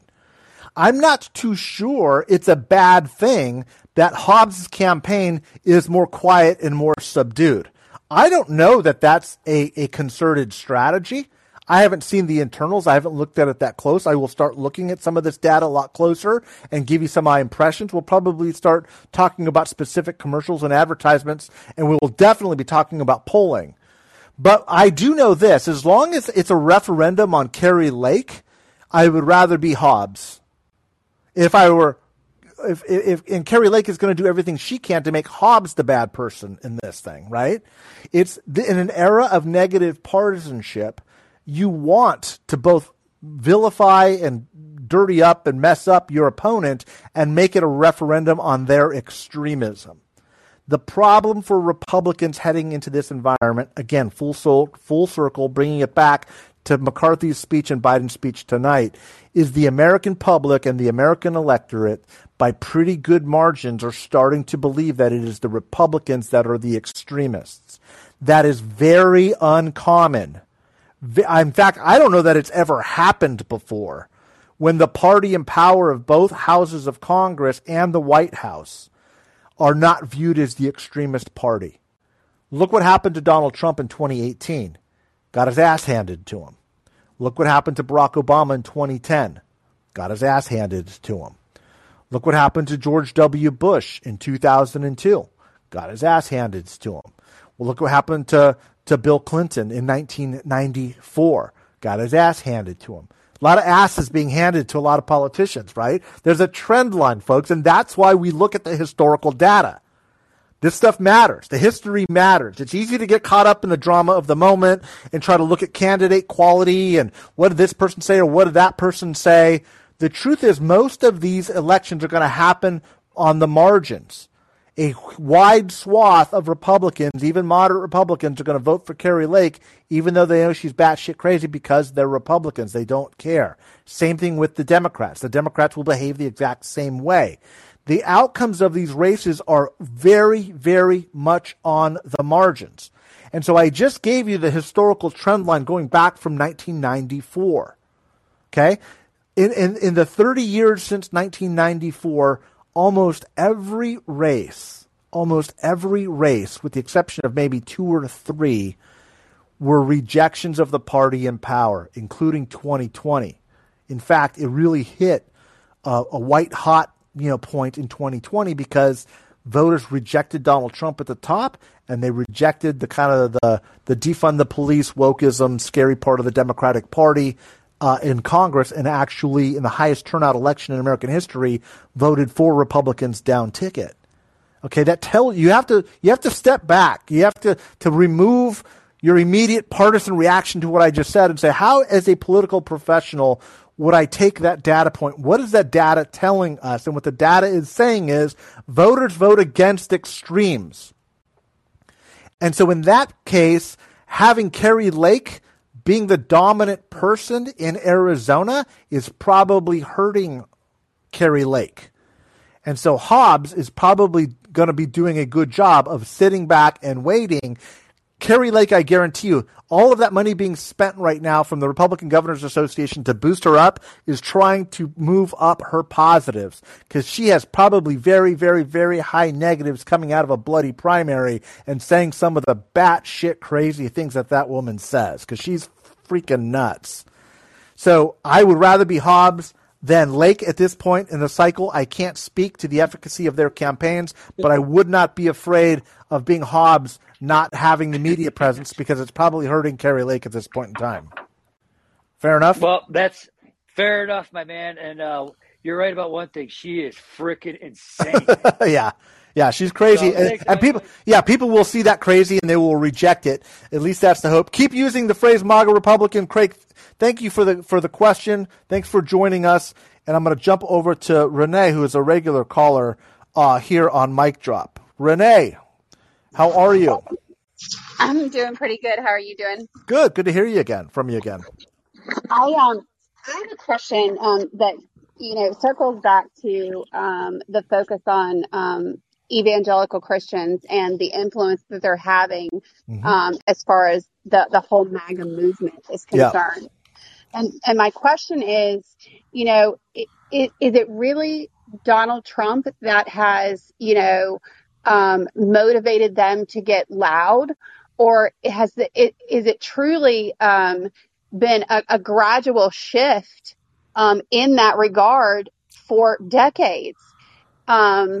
Because for me, it's like if I look back at Reagan marrying the party to the moral majority and those kinds of things, it seems like this has been an undercurrent for a very long time. And then Donald Trump steps in and he turns up the fire. I'm anxious to hear your point of view on that. It's a great question. And I think the answer is, of course it's been brewing for a while. Look, I think this predates Reagan. I think this goes back. Look, I'm not an expert, although I'm learning a lot more about. I've studied race and politics. I've studied ethnicity and politics. I've studied class and politics. I teach a class at USC called race, class, and partisanship. I understand those things very, very well. I've been studying them for decades. Evangelicalism is a little bit unique to me because evangelical Christianity, especially American Christianity, there's almost always been, and I want to be careful with this because I'm not an expert. But the way I see it, there's almost always been a nationalist element to American Protestantism, American Christianity, since at least the Great Awakening, right, in the mid-late 1800s. Mm-hmm. And you start to see the development of a lot of these national religions, Mormonism and a lot of these religions really which get their start in eastern Pennsylvania with the opening of the Erie Canal. Really fascinating way to look back as the economic driver of American Christianity. the Southern Baptist Conference, in large part, becomes the Southern Baptist Conference during slavery, right? It wasn't entirely about slavery, but I mean, you got to be honest about it. Look at it and saying it's largely an institution that splits off, becomes its own conference, in part, at least, to defend the institution of slavery, right? That's the notion of a large swath of the origins of the largest Protestant sect in America. So you have to say that these correlations exist. The origin stories of some of these faiths exist, and so they're not new. It's not that the politicians welded them together. It's the politicians were tapping into something that already existed. And that used to be what, when the Southern Baptist Conference became the Southern Baptist Conference, of course, it was the Democratic Party. That was many, many, many years ago. I'm not trying to equate the current party with that one.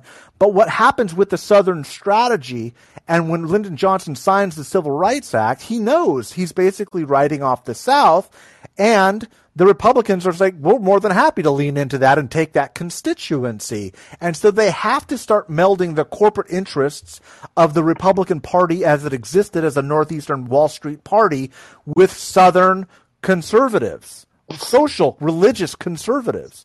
And therein was really the beginnings in the mid-1960s of that unholy alliance between the two.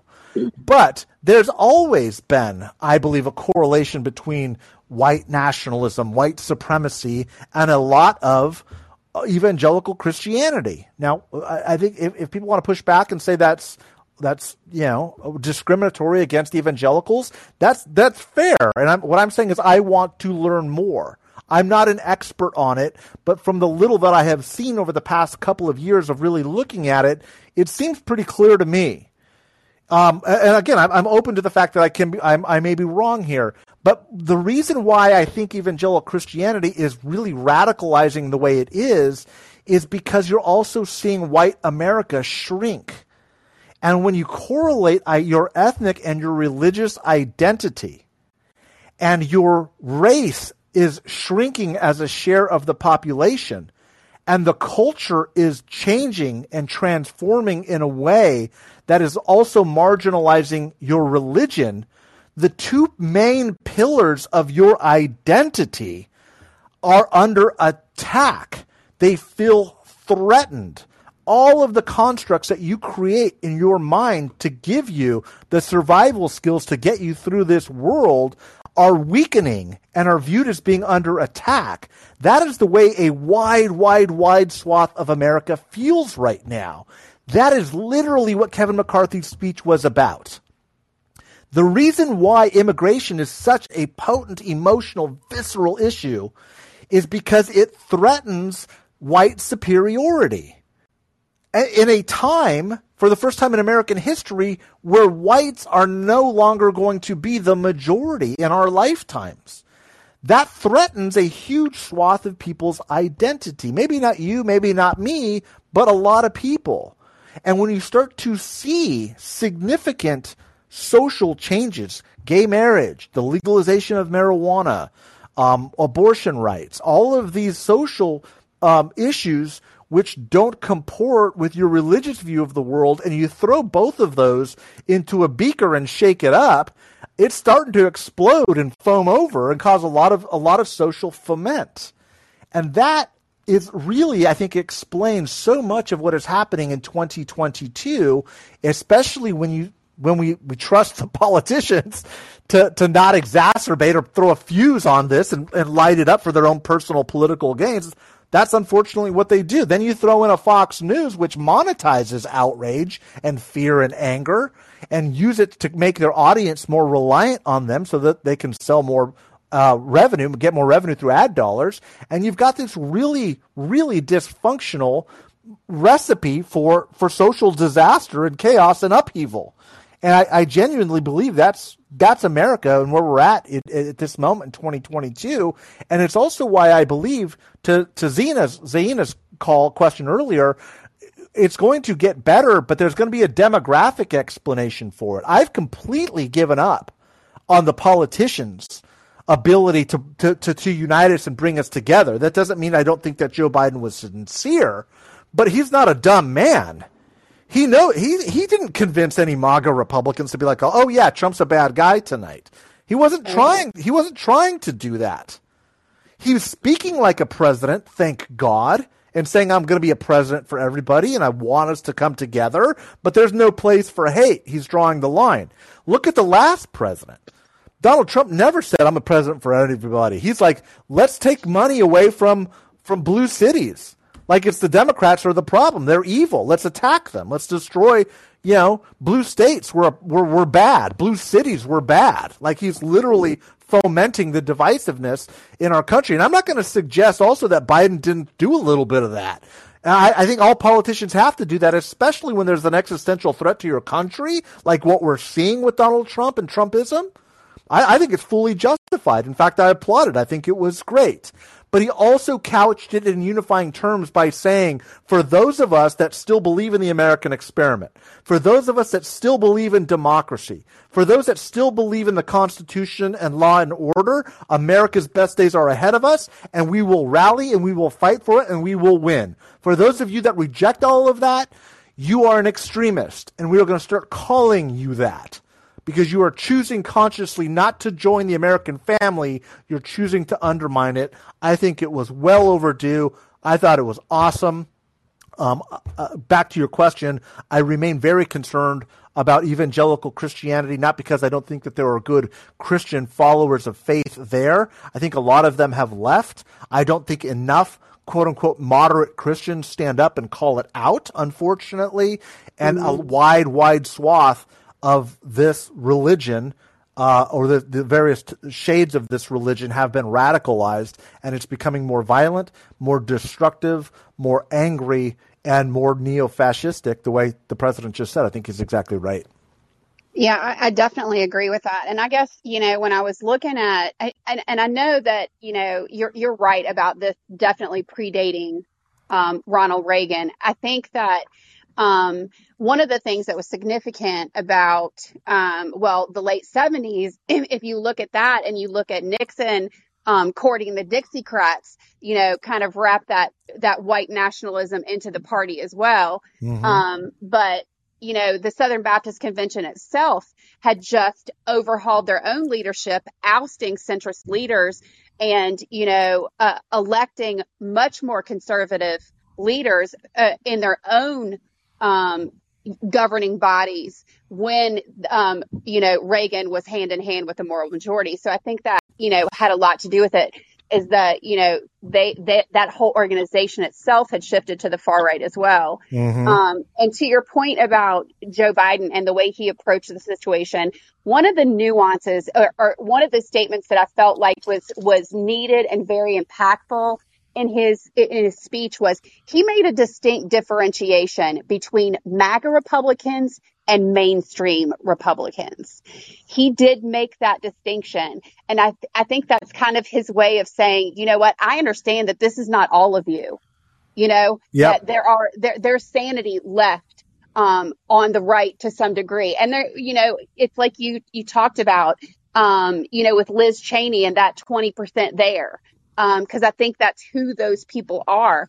And I think, even if they aren't going to vote for Democrats, as a country, we have to keep talking to those people, because I think that's the key to rebuilding a healthy party, of opposition. Yeah, I think that's right. And I think it's an interesting perspective. It must go with some recognition that the president began the speech by saying, let me be clear, there's a distinction here. Not all Republicans are extremists. Right. But if you choose this path, you are choosing consciously. Look, we're 6 years into this, okay? If you're still with Donald Trump, you're not going to change your mind. Right. And this was a big strategic decision we had to make in 2022. And this was really heated. Jennifer Horn and I went back and forth on this. Do we try to persuade people? Do you use a carrot and try to bring them over and convince them of the better way? Do you try to convince them? And you try to persuade these Trump supporters that what they're doing is wrong? Do you try to persuade these evangelical Christians that they might not be following the footsteps of Christ? Do you try to persuade people who have followed one of the most vulgar, vile, angry, vitriolic, demeaning, petty men that this country has ever produced, let alone put them into the White House, that there's a better America ahead of us through a different path? And my answer was no. Yeah. My answer was, let's hammer it. Hammer at this granite block, because we only need a few slivers to pop off in order to win. We're not going to convince these people. And that, I think, is what we heard tonight. The president began and ended by saying, it's not all of you, but this is a moment it's a time for choosing, as Reagan once said. This is a time for choosing. You can continue to choose to pursue and be fooled and willfully ignorant about a man who had top secret documents stolen and placed in his personal residence, who fomented an insurrection, who has spoken to and enabled the worst angels of our nature, who has not only bubbled up the angry ugliness of our origin story and the racial divisiveness that is indelibly etched in the history of America, but swims comfortably in it. You can stay down that road. That's your right as an American, but we're going to start calling you what that is. And that is, you are against the idea of a pluralistic society. You are against the idea of a constitution. You stand firmly opposed to the peaceful transfer of power. You are in opposition to all of the things that have made America a shining city on a hill. And you will now be called that as a MAGA Republican. Because if you are a Republican who's classically conservative and you believe that the better way to help people is through smaller, more limited government and an emphasis on private sector solutions, that's fair. That's fine. The president said, I've worked with those people. I know those people. We may not have the right solutions, but we're all trying to get to the same place through different means. That's what a democracy is. But if you're against democracy, and that's where we are at this moment, a wide swath of our brothers and sisters as Americans are literally against democracy. He goes to the hallowed ground of Independence Hall, where this nation was literally born on those footsteps, and says, you're essentially an enemy of the state. And they are, in a very technical term. That's not political language. You're trying to overthrow the government. You're trying to allow a man to be above the law. That's not sustainable.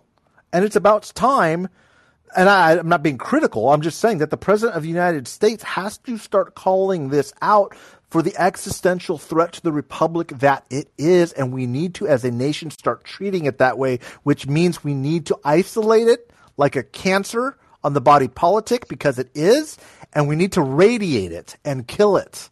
Because if we do, I don't mean actually kill people, I mean kill the political movement. Because if we do not, it will metastasize and it will spread and it will destroy all of our institutions. And that's why I'm particularly proud of the president tonight, when I have really not said probably all year that I am happy or confident in the president's political tactics. Today, I am proud of the president's political tactics. He did a damn good job.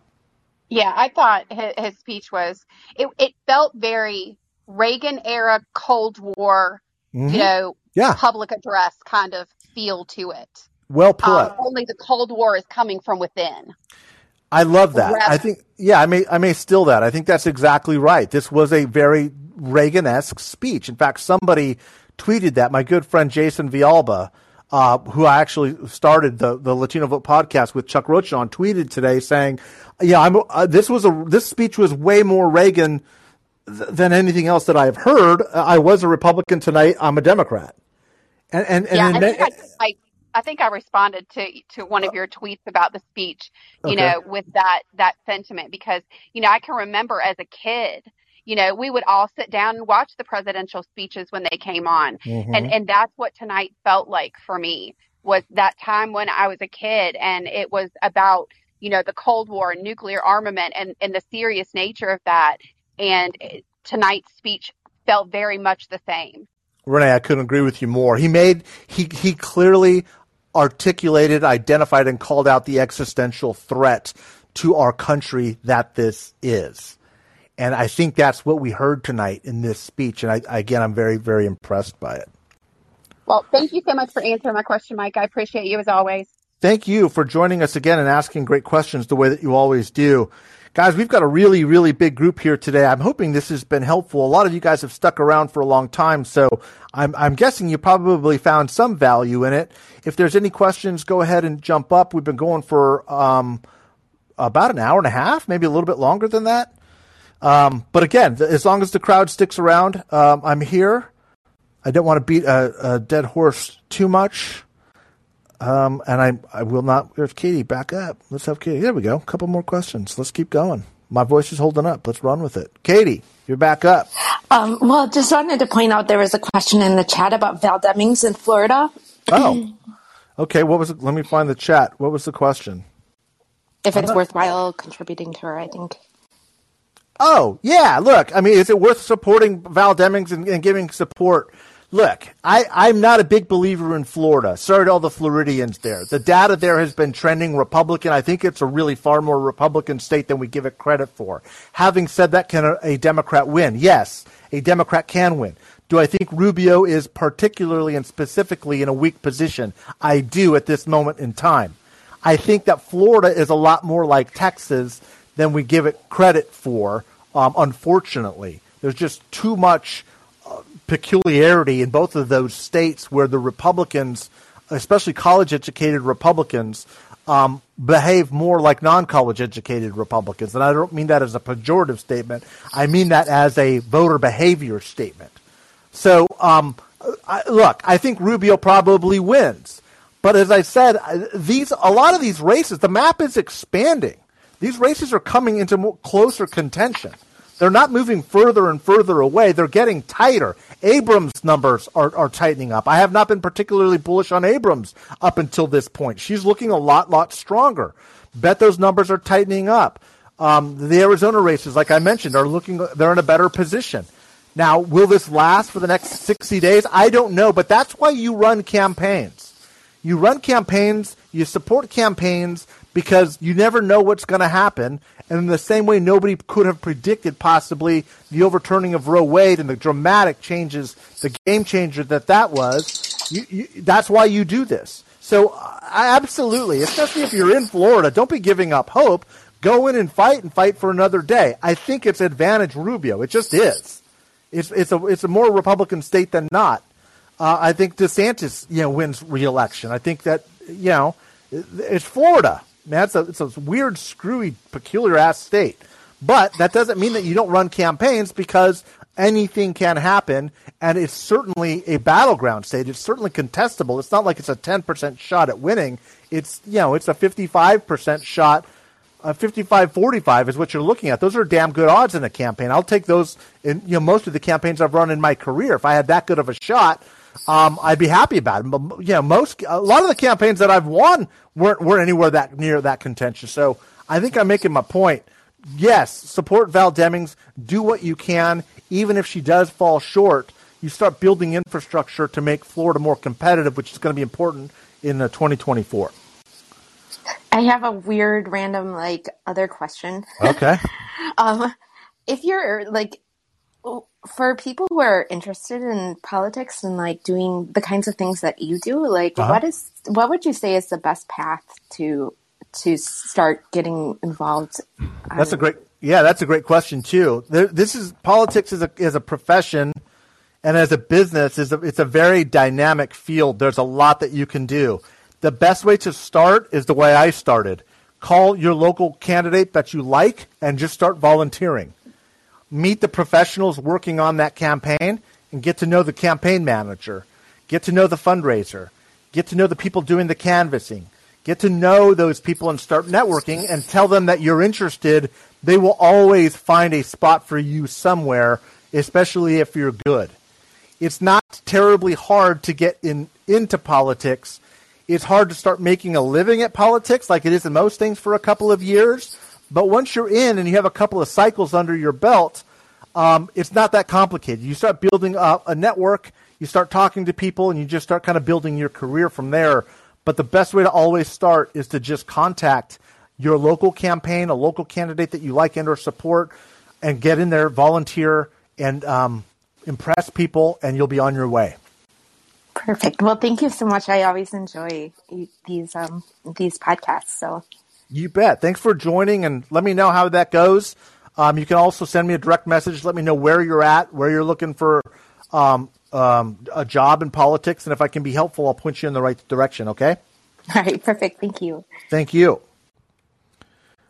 You're the next contestant on The Price is Right. Hey, Mike, how are you? Good. How are you doing? I'm doing wonderful. I want to go back to Georgia just a little bit. So okay, it breaks my heart. I would love to see Florida and Texas flip. Right. But I don't know that we're going to get that this cycle, and I don't know we have the numbers. If I'm understanding right now with Roe and the earthquake that hit, we don't really know what that looks like. We don't have enough data points. Is that what I heard you say, that we're going to have that for like 30? Like it's going to take a little bit longer to know what that is going to look like. You mean Texas specifically and Georgia? No. I meant like in our polling in general. Because I'm yeah. Well, I think we could do it, and then I'm like, well, maybe not. And then I'm like, but we don't know what this really looks like. We don't have a clue right now. Well, let me tell you where I think we're at, and then let me tell you what I'm going to be looking for, and you can kind of use your own judgment here. I think we're basically at a coin toss at this moment in time. I think I would much rather be the Democrats in the Senate map right now. Mm-hmm. I think the real clear the 538 and RCP averages have it like 60-40 Democrats. I think that's probably right. It might be even a little bit better. The real question is the House, and the House is harder because you can do state by state polling. It makes a lot of sense, and then you can get these averages, and you can actually look at crosstabs and see data point from data point and look at the movement. That's really hard in House seats, especially because all the seats are new. They've been redrawn. There's really no historical trend line for these new seats.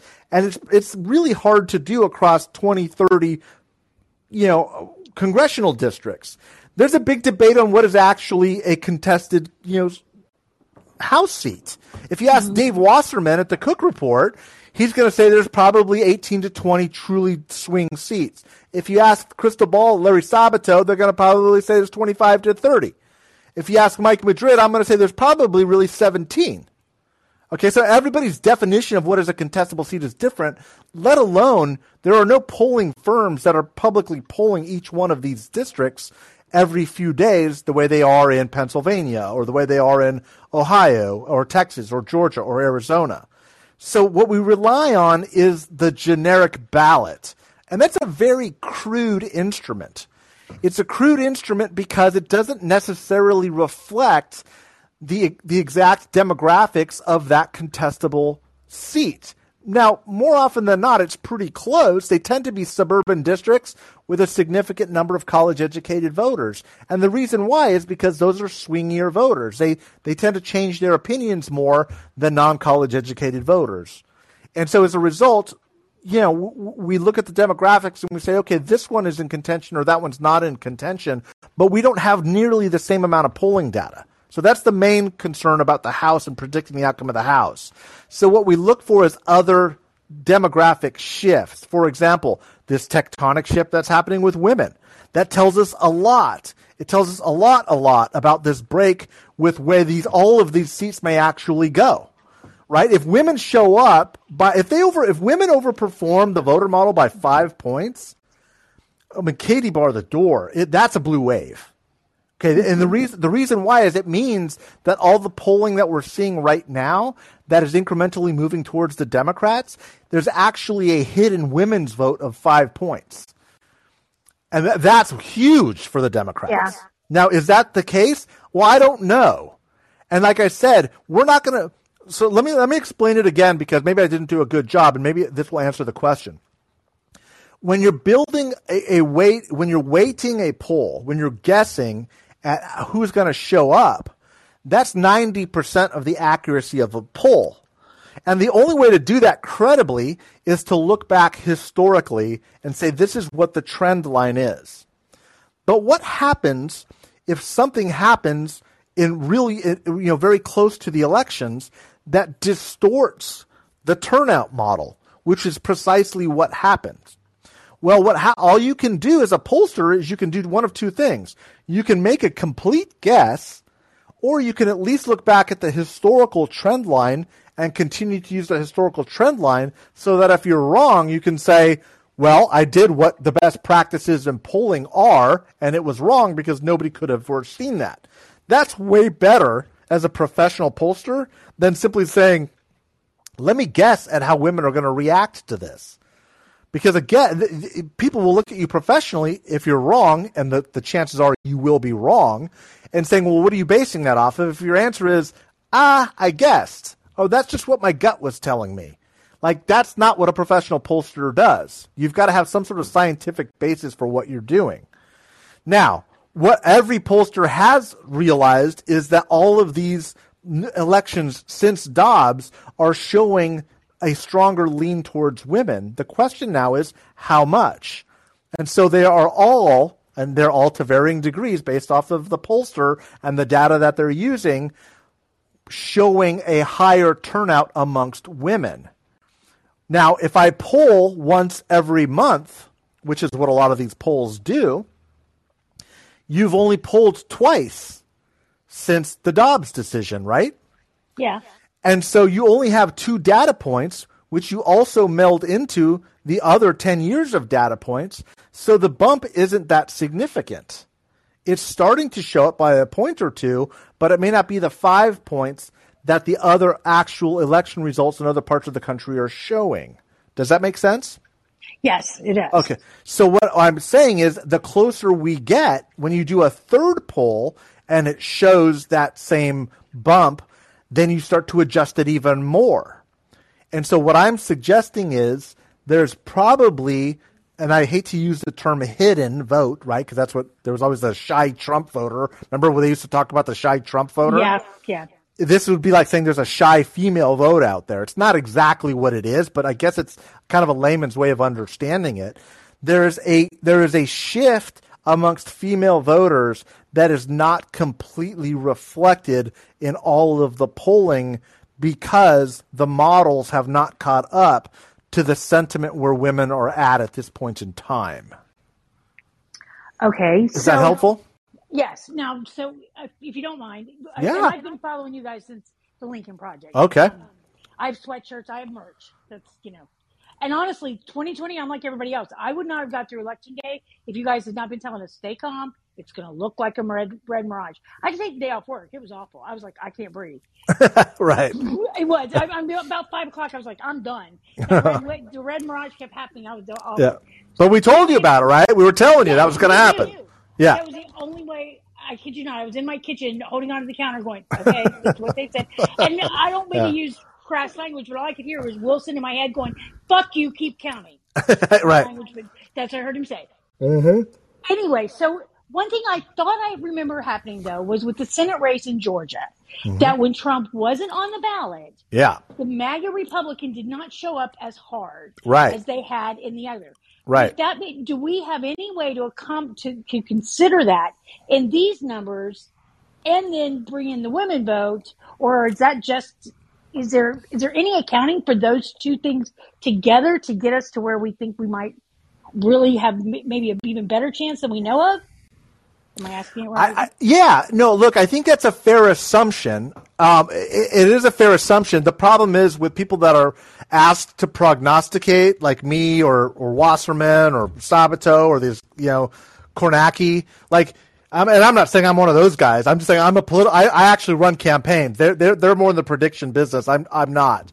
What I'm saying is, yes, that is a fair assumption, but it's just that. It's an assumption. If there's no data, it's really hard to do. Mm-hmm. What I am convinced of is I do believe that the polls are not reflecting in its entirety the shift that has happened because of Dobbs.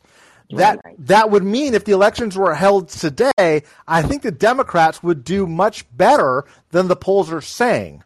The funny thing about that, though, is the elections are not going to be held today. Like, more is going to happen. That red wave, there's also a fear of this, too. Now, some people are like, that's not going to happen, and that may be right, but you don't want to peak right now. If the Democrats it's cresting very early. Now, some people will be like, this ain't cresting. We're still at the beginning of this tidal wave. That's fair. That may be true. But the last thing you want to do, and usually you get a gut feeling for this stuff in a campaign, is if your campaign peaks a week too early, a lot of times you will fall short, and you can feel it. What is happening is there is rising Democratic sentiment. There is no question about it. Kevin McCarthy, you could see it on his face. You could hear it by the tone that he was delivering his speech in, and you could tell by the messages that he was putting out. They know they're not in a good position right now. He's trying to hold his base. The real question that's going to be asked by everybody, and all the pollsters are going to try to figure out, is the post-Dobb pro-Democratic vote getting bigger? Is the swell just starting, or is it cresting and about to break early? We don't know the answer to that. I think a lot of us have our gut hopes and instincts about that, but we don't know. What I do know is this has been a remarkably fast, strong change since June. For those of you that were listening to me in April, May, in the spring, I was, pulling the little bit of hair out of my head that I got left, saying, guys, this is going to be a disaster. What the hell is Biden doing? Now, there was nothing that Biden did that turned this around. The Supreme Court turned this around. But all of that momentum is now moving in the Democrats' direction. Suddenly, he's picking up legislative victory after legislative victory. He announces the college loan forgiveness plan. He gives a hell of a stem winder speech on just the right issues in just the right way. Like, dude's got momentum. Biden's got momentum. There's no debating that. Is it going to last 2 more months? Well, we're going to see. It's early. I don't like it being this early, but like I said, I've never seen this big of a political shift happen. It doesn't mean it's not going to keep going, right? A tsunami can go from Southeast Asia and crash on the shores of California in 2 weeks. It could just keep getting bigger. I mean, that may be what's happening with this wave. I don't know. We don't know. There's not enough data. It's all guessing and speculation at this point. Okay. Do you mind if I ask one more question? Ask one more. Colleen, hang in with us. I will get to you. Be patient. But go ahead. Yeah, what else you got? What is going on down there with our senator up against Herschel Walker? Do you have any thoughts on that? I'm like, he's beating him by a razor? Are you kidding me? I think Senator Warnock is going to be just fine. Okay, thank you. Yeah. That's all I wanted. Yeah. I mean, I've seen Walker closing the gap with the data. I honestly haven't been paying that close of attention to it. I have a hard time believing that independents are breaking towards the Democrats. Young people are engaging behind the Democrats. The Democratic base is fired up, and somehow Herschel Walker is closing the gap. Doesn't make sense to me. I'm not saying it's not happening. What I'm saying is the fundamentals and the Georgia trend line speak very strongly towards a Warnock reelection. It would be extraordinarily anomalous if he were to lose. It could happen. Stranger things have happened. We're going to have to wait and find out. But I would much rather be Warnock than Herschel Walker, not only at this point, but any point up until this point. And there's very little that I think can change the dynamics of that race. But again, 65 days is a hell of a long time in politics. Okay. Thank you, Mike. You bet. Thanks for the questions. Colleen, thank you so much for being patient. You are on stage. Go ahead and unmute, and we'll go ahead and take your question. Hey, Mike. How are you? Great. How are you doing? I'm good. I'm actually in Southern California. I'm in San Fernando Valley. So San Fernando Valley. That's by my hometown. I'm from Moore Park, California, right over the hill from the San Fernando Valley. Sherman Oaks. Yeah. Okay. Yeah. Is it hot down there? We're going to have an extraordinary heat wave, folks. For those of you outside of California, like we're talking, 3 or 4 days of over 100-degree weather. Here up in Northern California, we're expecting it to be perhaps the hottest week ever on record, and I'm not looking forward to it. Yeah, it's quite warm down here, and I work from home, so at least I don't have to leave the house. But we don't have any blackouts or power outages. But anyway, My question, I have two totally different parts of the country questions. So I'm just curious because I'm in a very blue area. Obviously, you know that. But what about Orange County? What's going on there? I have friends down there, but we don't talk politics all that often. Yeah. I wonder about Katie Porter and some others specifically.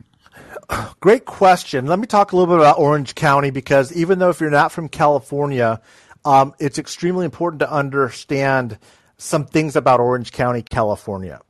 The first thing to know is that historically, it's viewed as a very Republican county. When Ronald Reagan was president, he called it famously and accurately the most Republican county in America because it was the largest, most populous Republican county in the country.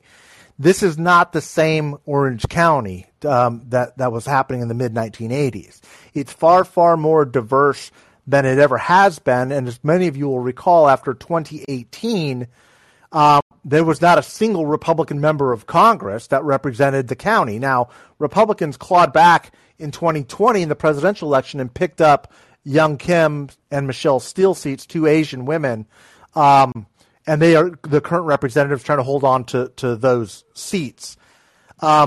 Katie Porter is looking at basically her district has changed dramatically. She's running against a former Assembly Republican leader from way back when I was a young staffer in the state capitol by the name of Scott Baugh. That's a tough district by the numbers for a Democrat.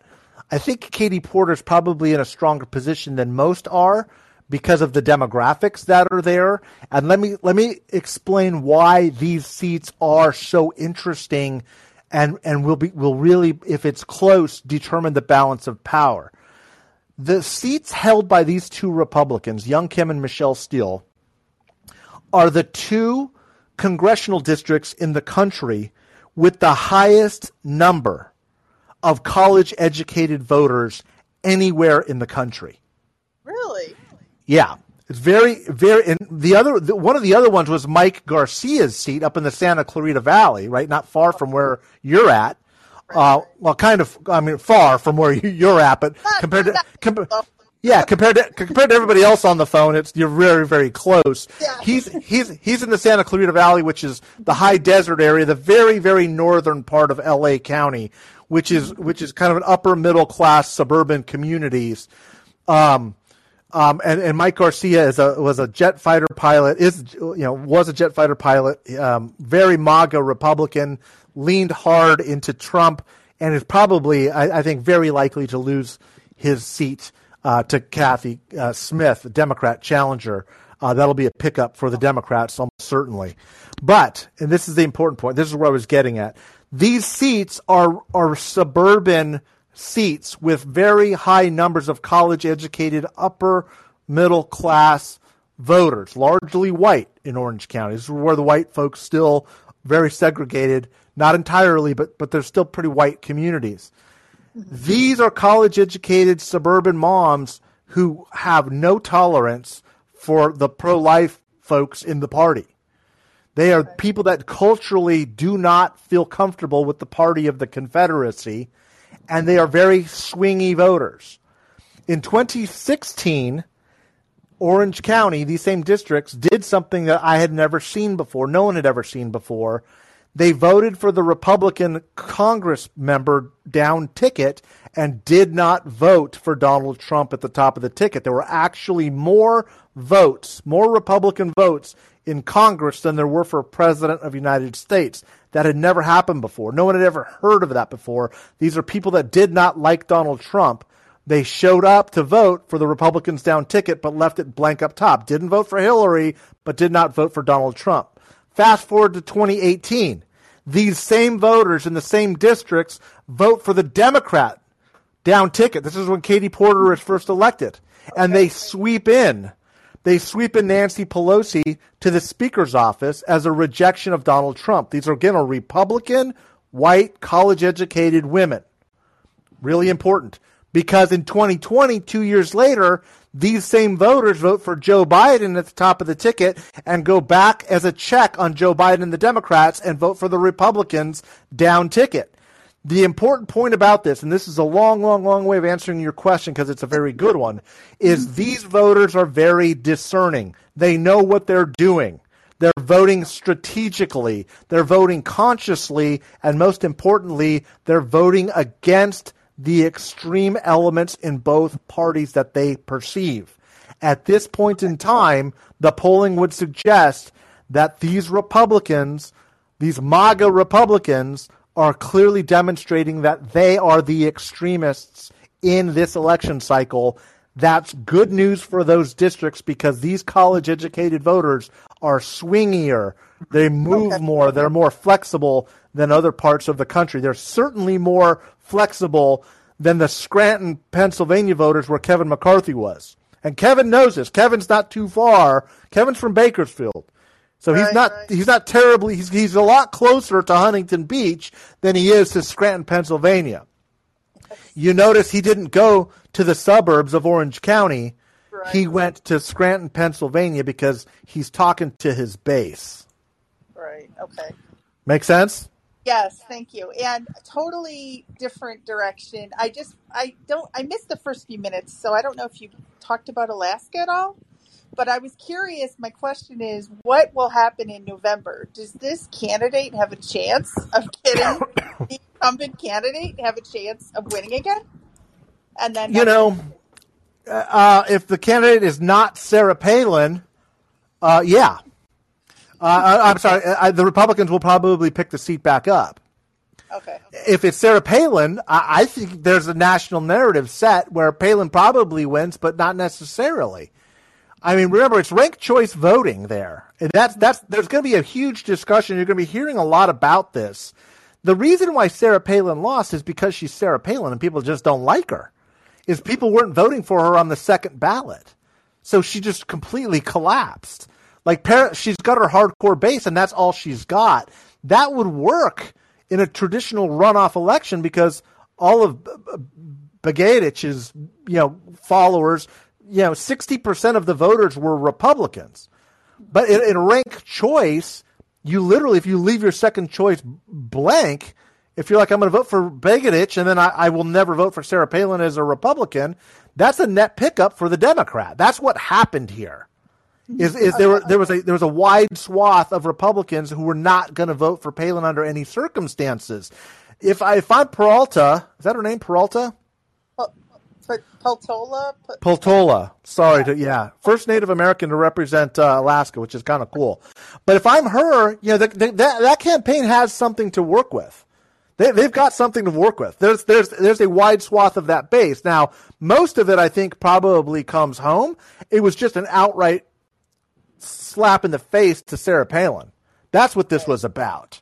Most of that will come home to any generic Republican because they're Republicans up there. But this was just a flat outright rejection of Sarah Palin. You got to remember, Alaska, as huge as it is, a lot of these people know her personally because she's been governor and she was the mayor of Wasilla. She's been, a lot of these Alaskans know each other, and it's like 4 or 5 cities. Yeah, they're hard to get to, but when you've been campaigning for 20 years, you know each other. Like there's 500,000 people in the whole damn state. 80% of them live, in 4 cities. So you know them. It's like, Tom, Sally, Sarah Palin, right? They know each other. And I'm not saying all of them, but a wide swath of them. And so a lot of this was just a personal rejection of Sarah Palin. I don't know if you saw the stories, but her in-laws held a fundraiser for the Republican challenger against them. Her ex-in-laws, right? Like that's the politics are personal there. It's like small town politics. It's just the size of a country. So look, it's Alaska. It hasn't voted for a woman in that seat since Roe Wade, since 1973. I think it's very, very likely to go back to Republicans. This was just a rejection of Palin, and it just adds another boost to the rockets that Democrats are enjoying right now. And in many ways, it's kind of a nice FU back because of the Mayra Flores special election in Texas where the Republicans picked up a seat they had no business holding. That seat will go to the Democrats too, by the way. Okay. All right. Thank you so much. All right. Fair enough. All right. Thanks for that question. We're still going. If you guys got more questions, we'll jump in. My voice is holding up a little bit. If you guys are finding this interesting, I've never done a podcast this long before, but we've got a bigger group at any point in the past couple of hours since. I don't know how much more I can riff off of, but you guys are hanging out. So I think the questions, the one good thing about this show, especially with regular callers, is we get really, really good questions asked. So I haven't seen much of the post speech punditry that has gone on. I'll have to do my catching up a little bit as we wrap up here. But I think, the Republicans, of course, are going to light their hair on fire and start saying Joe Biden is the worst thing in the world. That's fine. They want that response. Biden's people want that response. They want the extremists. They're trying to get them all hopped up. As much as they're trying to instill some motivation and energy in the Democratic base, folks, they want an energized Republican base because they want those voices amplified. The more those voices start to cut through at just the time when people are starting to pay attention, those extremist voices will frame the generic ballot. Those will frame the perception of the party to those lower propensity, medium propensity voters that don't follow politics all day. The people that don't call into Mic Drop and hang out and listen to this for a couple of hours, that don't watch, Biden's speech and Kevin's speech and don't know, that Val Demings and Marco Rubio are in this battle and don't know, about the last shift. Like, we're not normal people. You all know that, right? Like, we're not normal people. That's why we hang out together. It's because, people like us got to stick together. But most Americans, as they start to tune in, are going to tune in really right now, right? Labor Day is kind of the official start of the last stretch of the campaign season. 60 days out, 65 days out, people are starting to pay attention. And it's why this speech was timed where it was, when it was. And I think it's really important to remember that. Biden is setting the frame. Kevin McCarthy took the bait to try to do the same thing. Okay, they're telling us where the determining demographics of each party is going to be. And what McCarthy told us was this is now a base election for the Republicans. They are going to live and die by the MAGA Trump base. They are going to lean in as hard as they can to blue-collar, non-college educated workers in Scranton, Pennsylvania, and surrounding communities like it. And that's going to make the Young Kims and the Michelle Steeles in Orange County nervous as hell. Those Republicans in college-educated suburban districts did not like Kevin's speech. I'll tell you what else they didn't like. They didn't like Joe Biden saying MAGA Republicans 30 times in that speech. What Joe Biden was telling all of you Biden supporters, is start using that phraseology wherever you can. Use it on Twitter, use it on Facebook, use it in your conversations. Start framing Republicans as MAGA Republicans, because what that will do is shake out those Republicans that don't want to be affiliated with it and say, I'm out. If all that is left of Republicans is MAGA, I'm out. Like, I can't do it anymore. Everybody's got their own different threshold, their different red lines. We're still trying to find where some of these people's red lines are, right? Liz Cheney did the right thing, but damn, it took her 6 years to get here. God love Liz. I'm a big fan of her, a huge fan of Liz Cheney, but damn, I wish she would have joined, forces with us 6 years ago and engaged in the fight a lot easier. I'm glad to have her now, and hell, I'll take whoever we can get going forward, because democracy's at stake, society's at stake, the American experiment's at stake. We'll take all of that. We'll take all of it.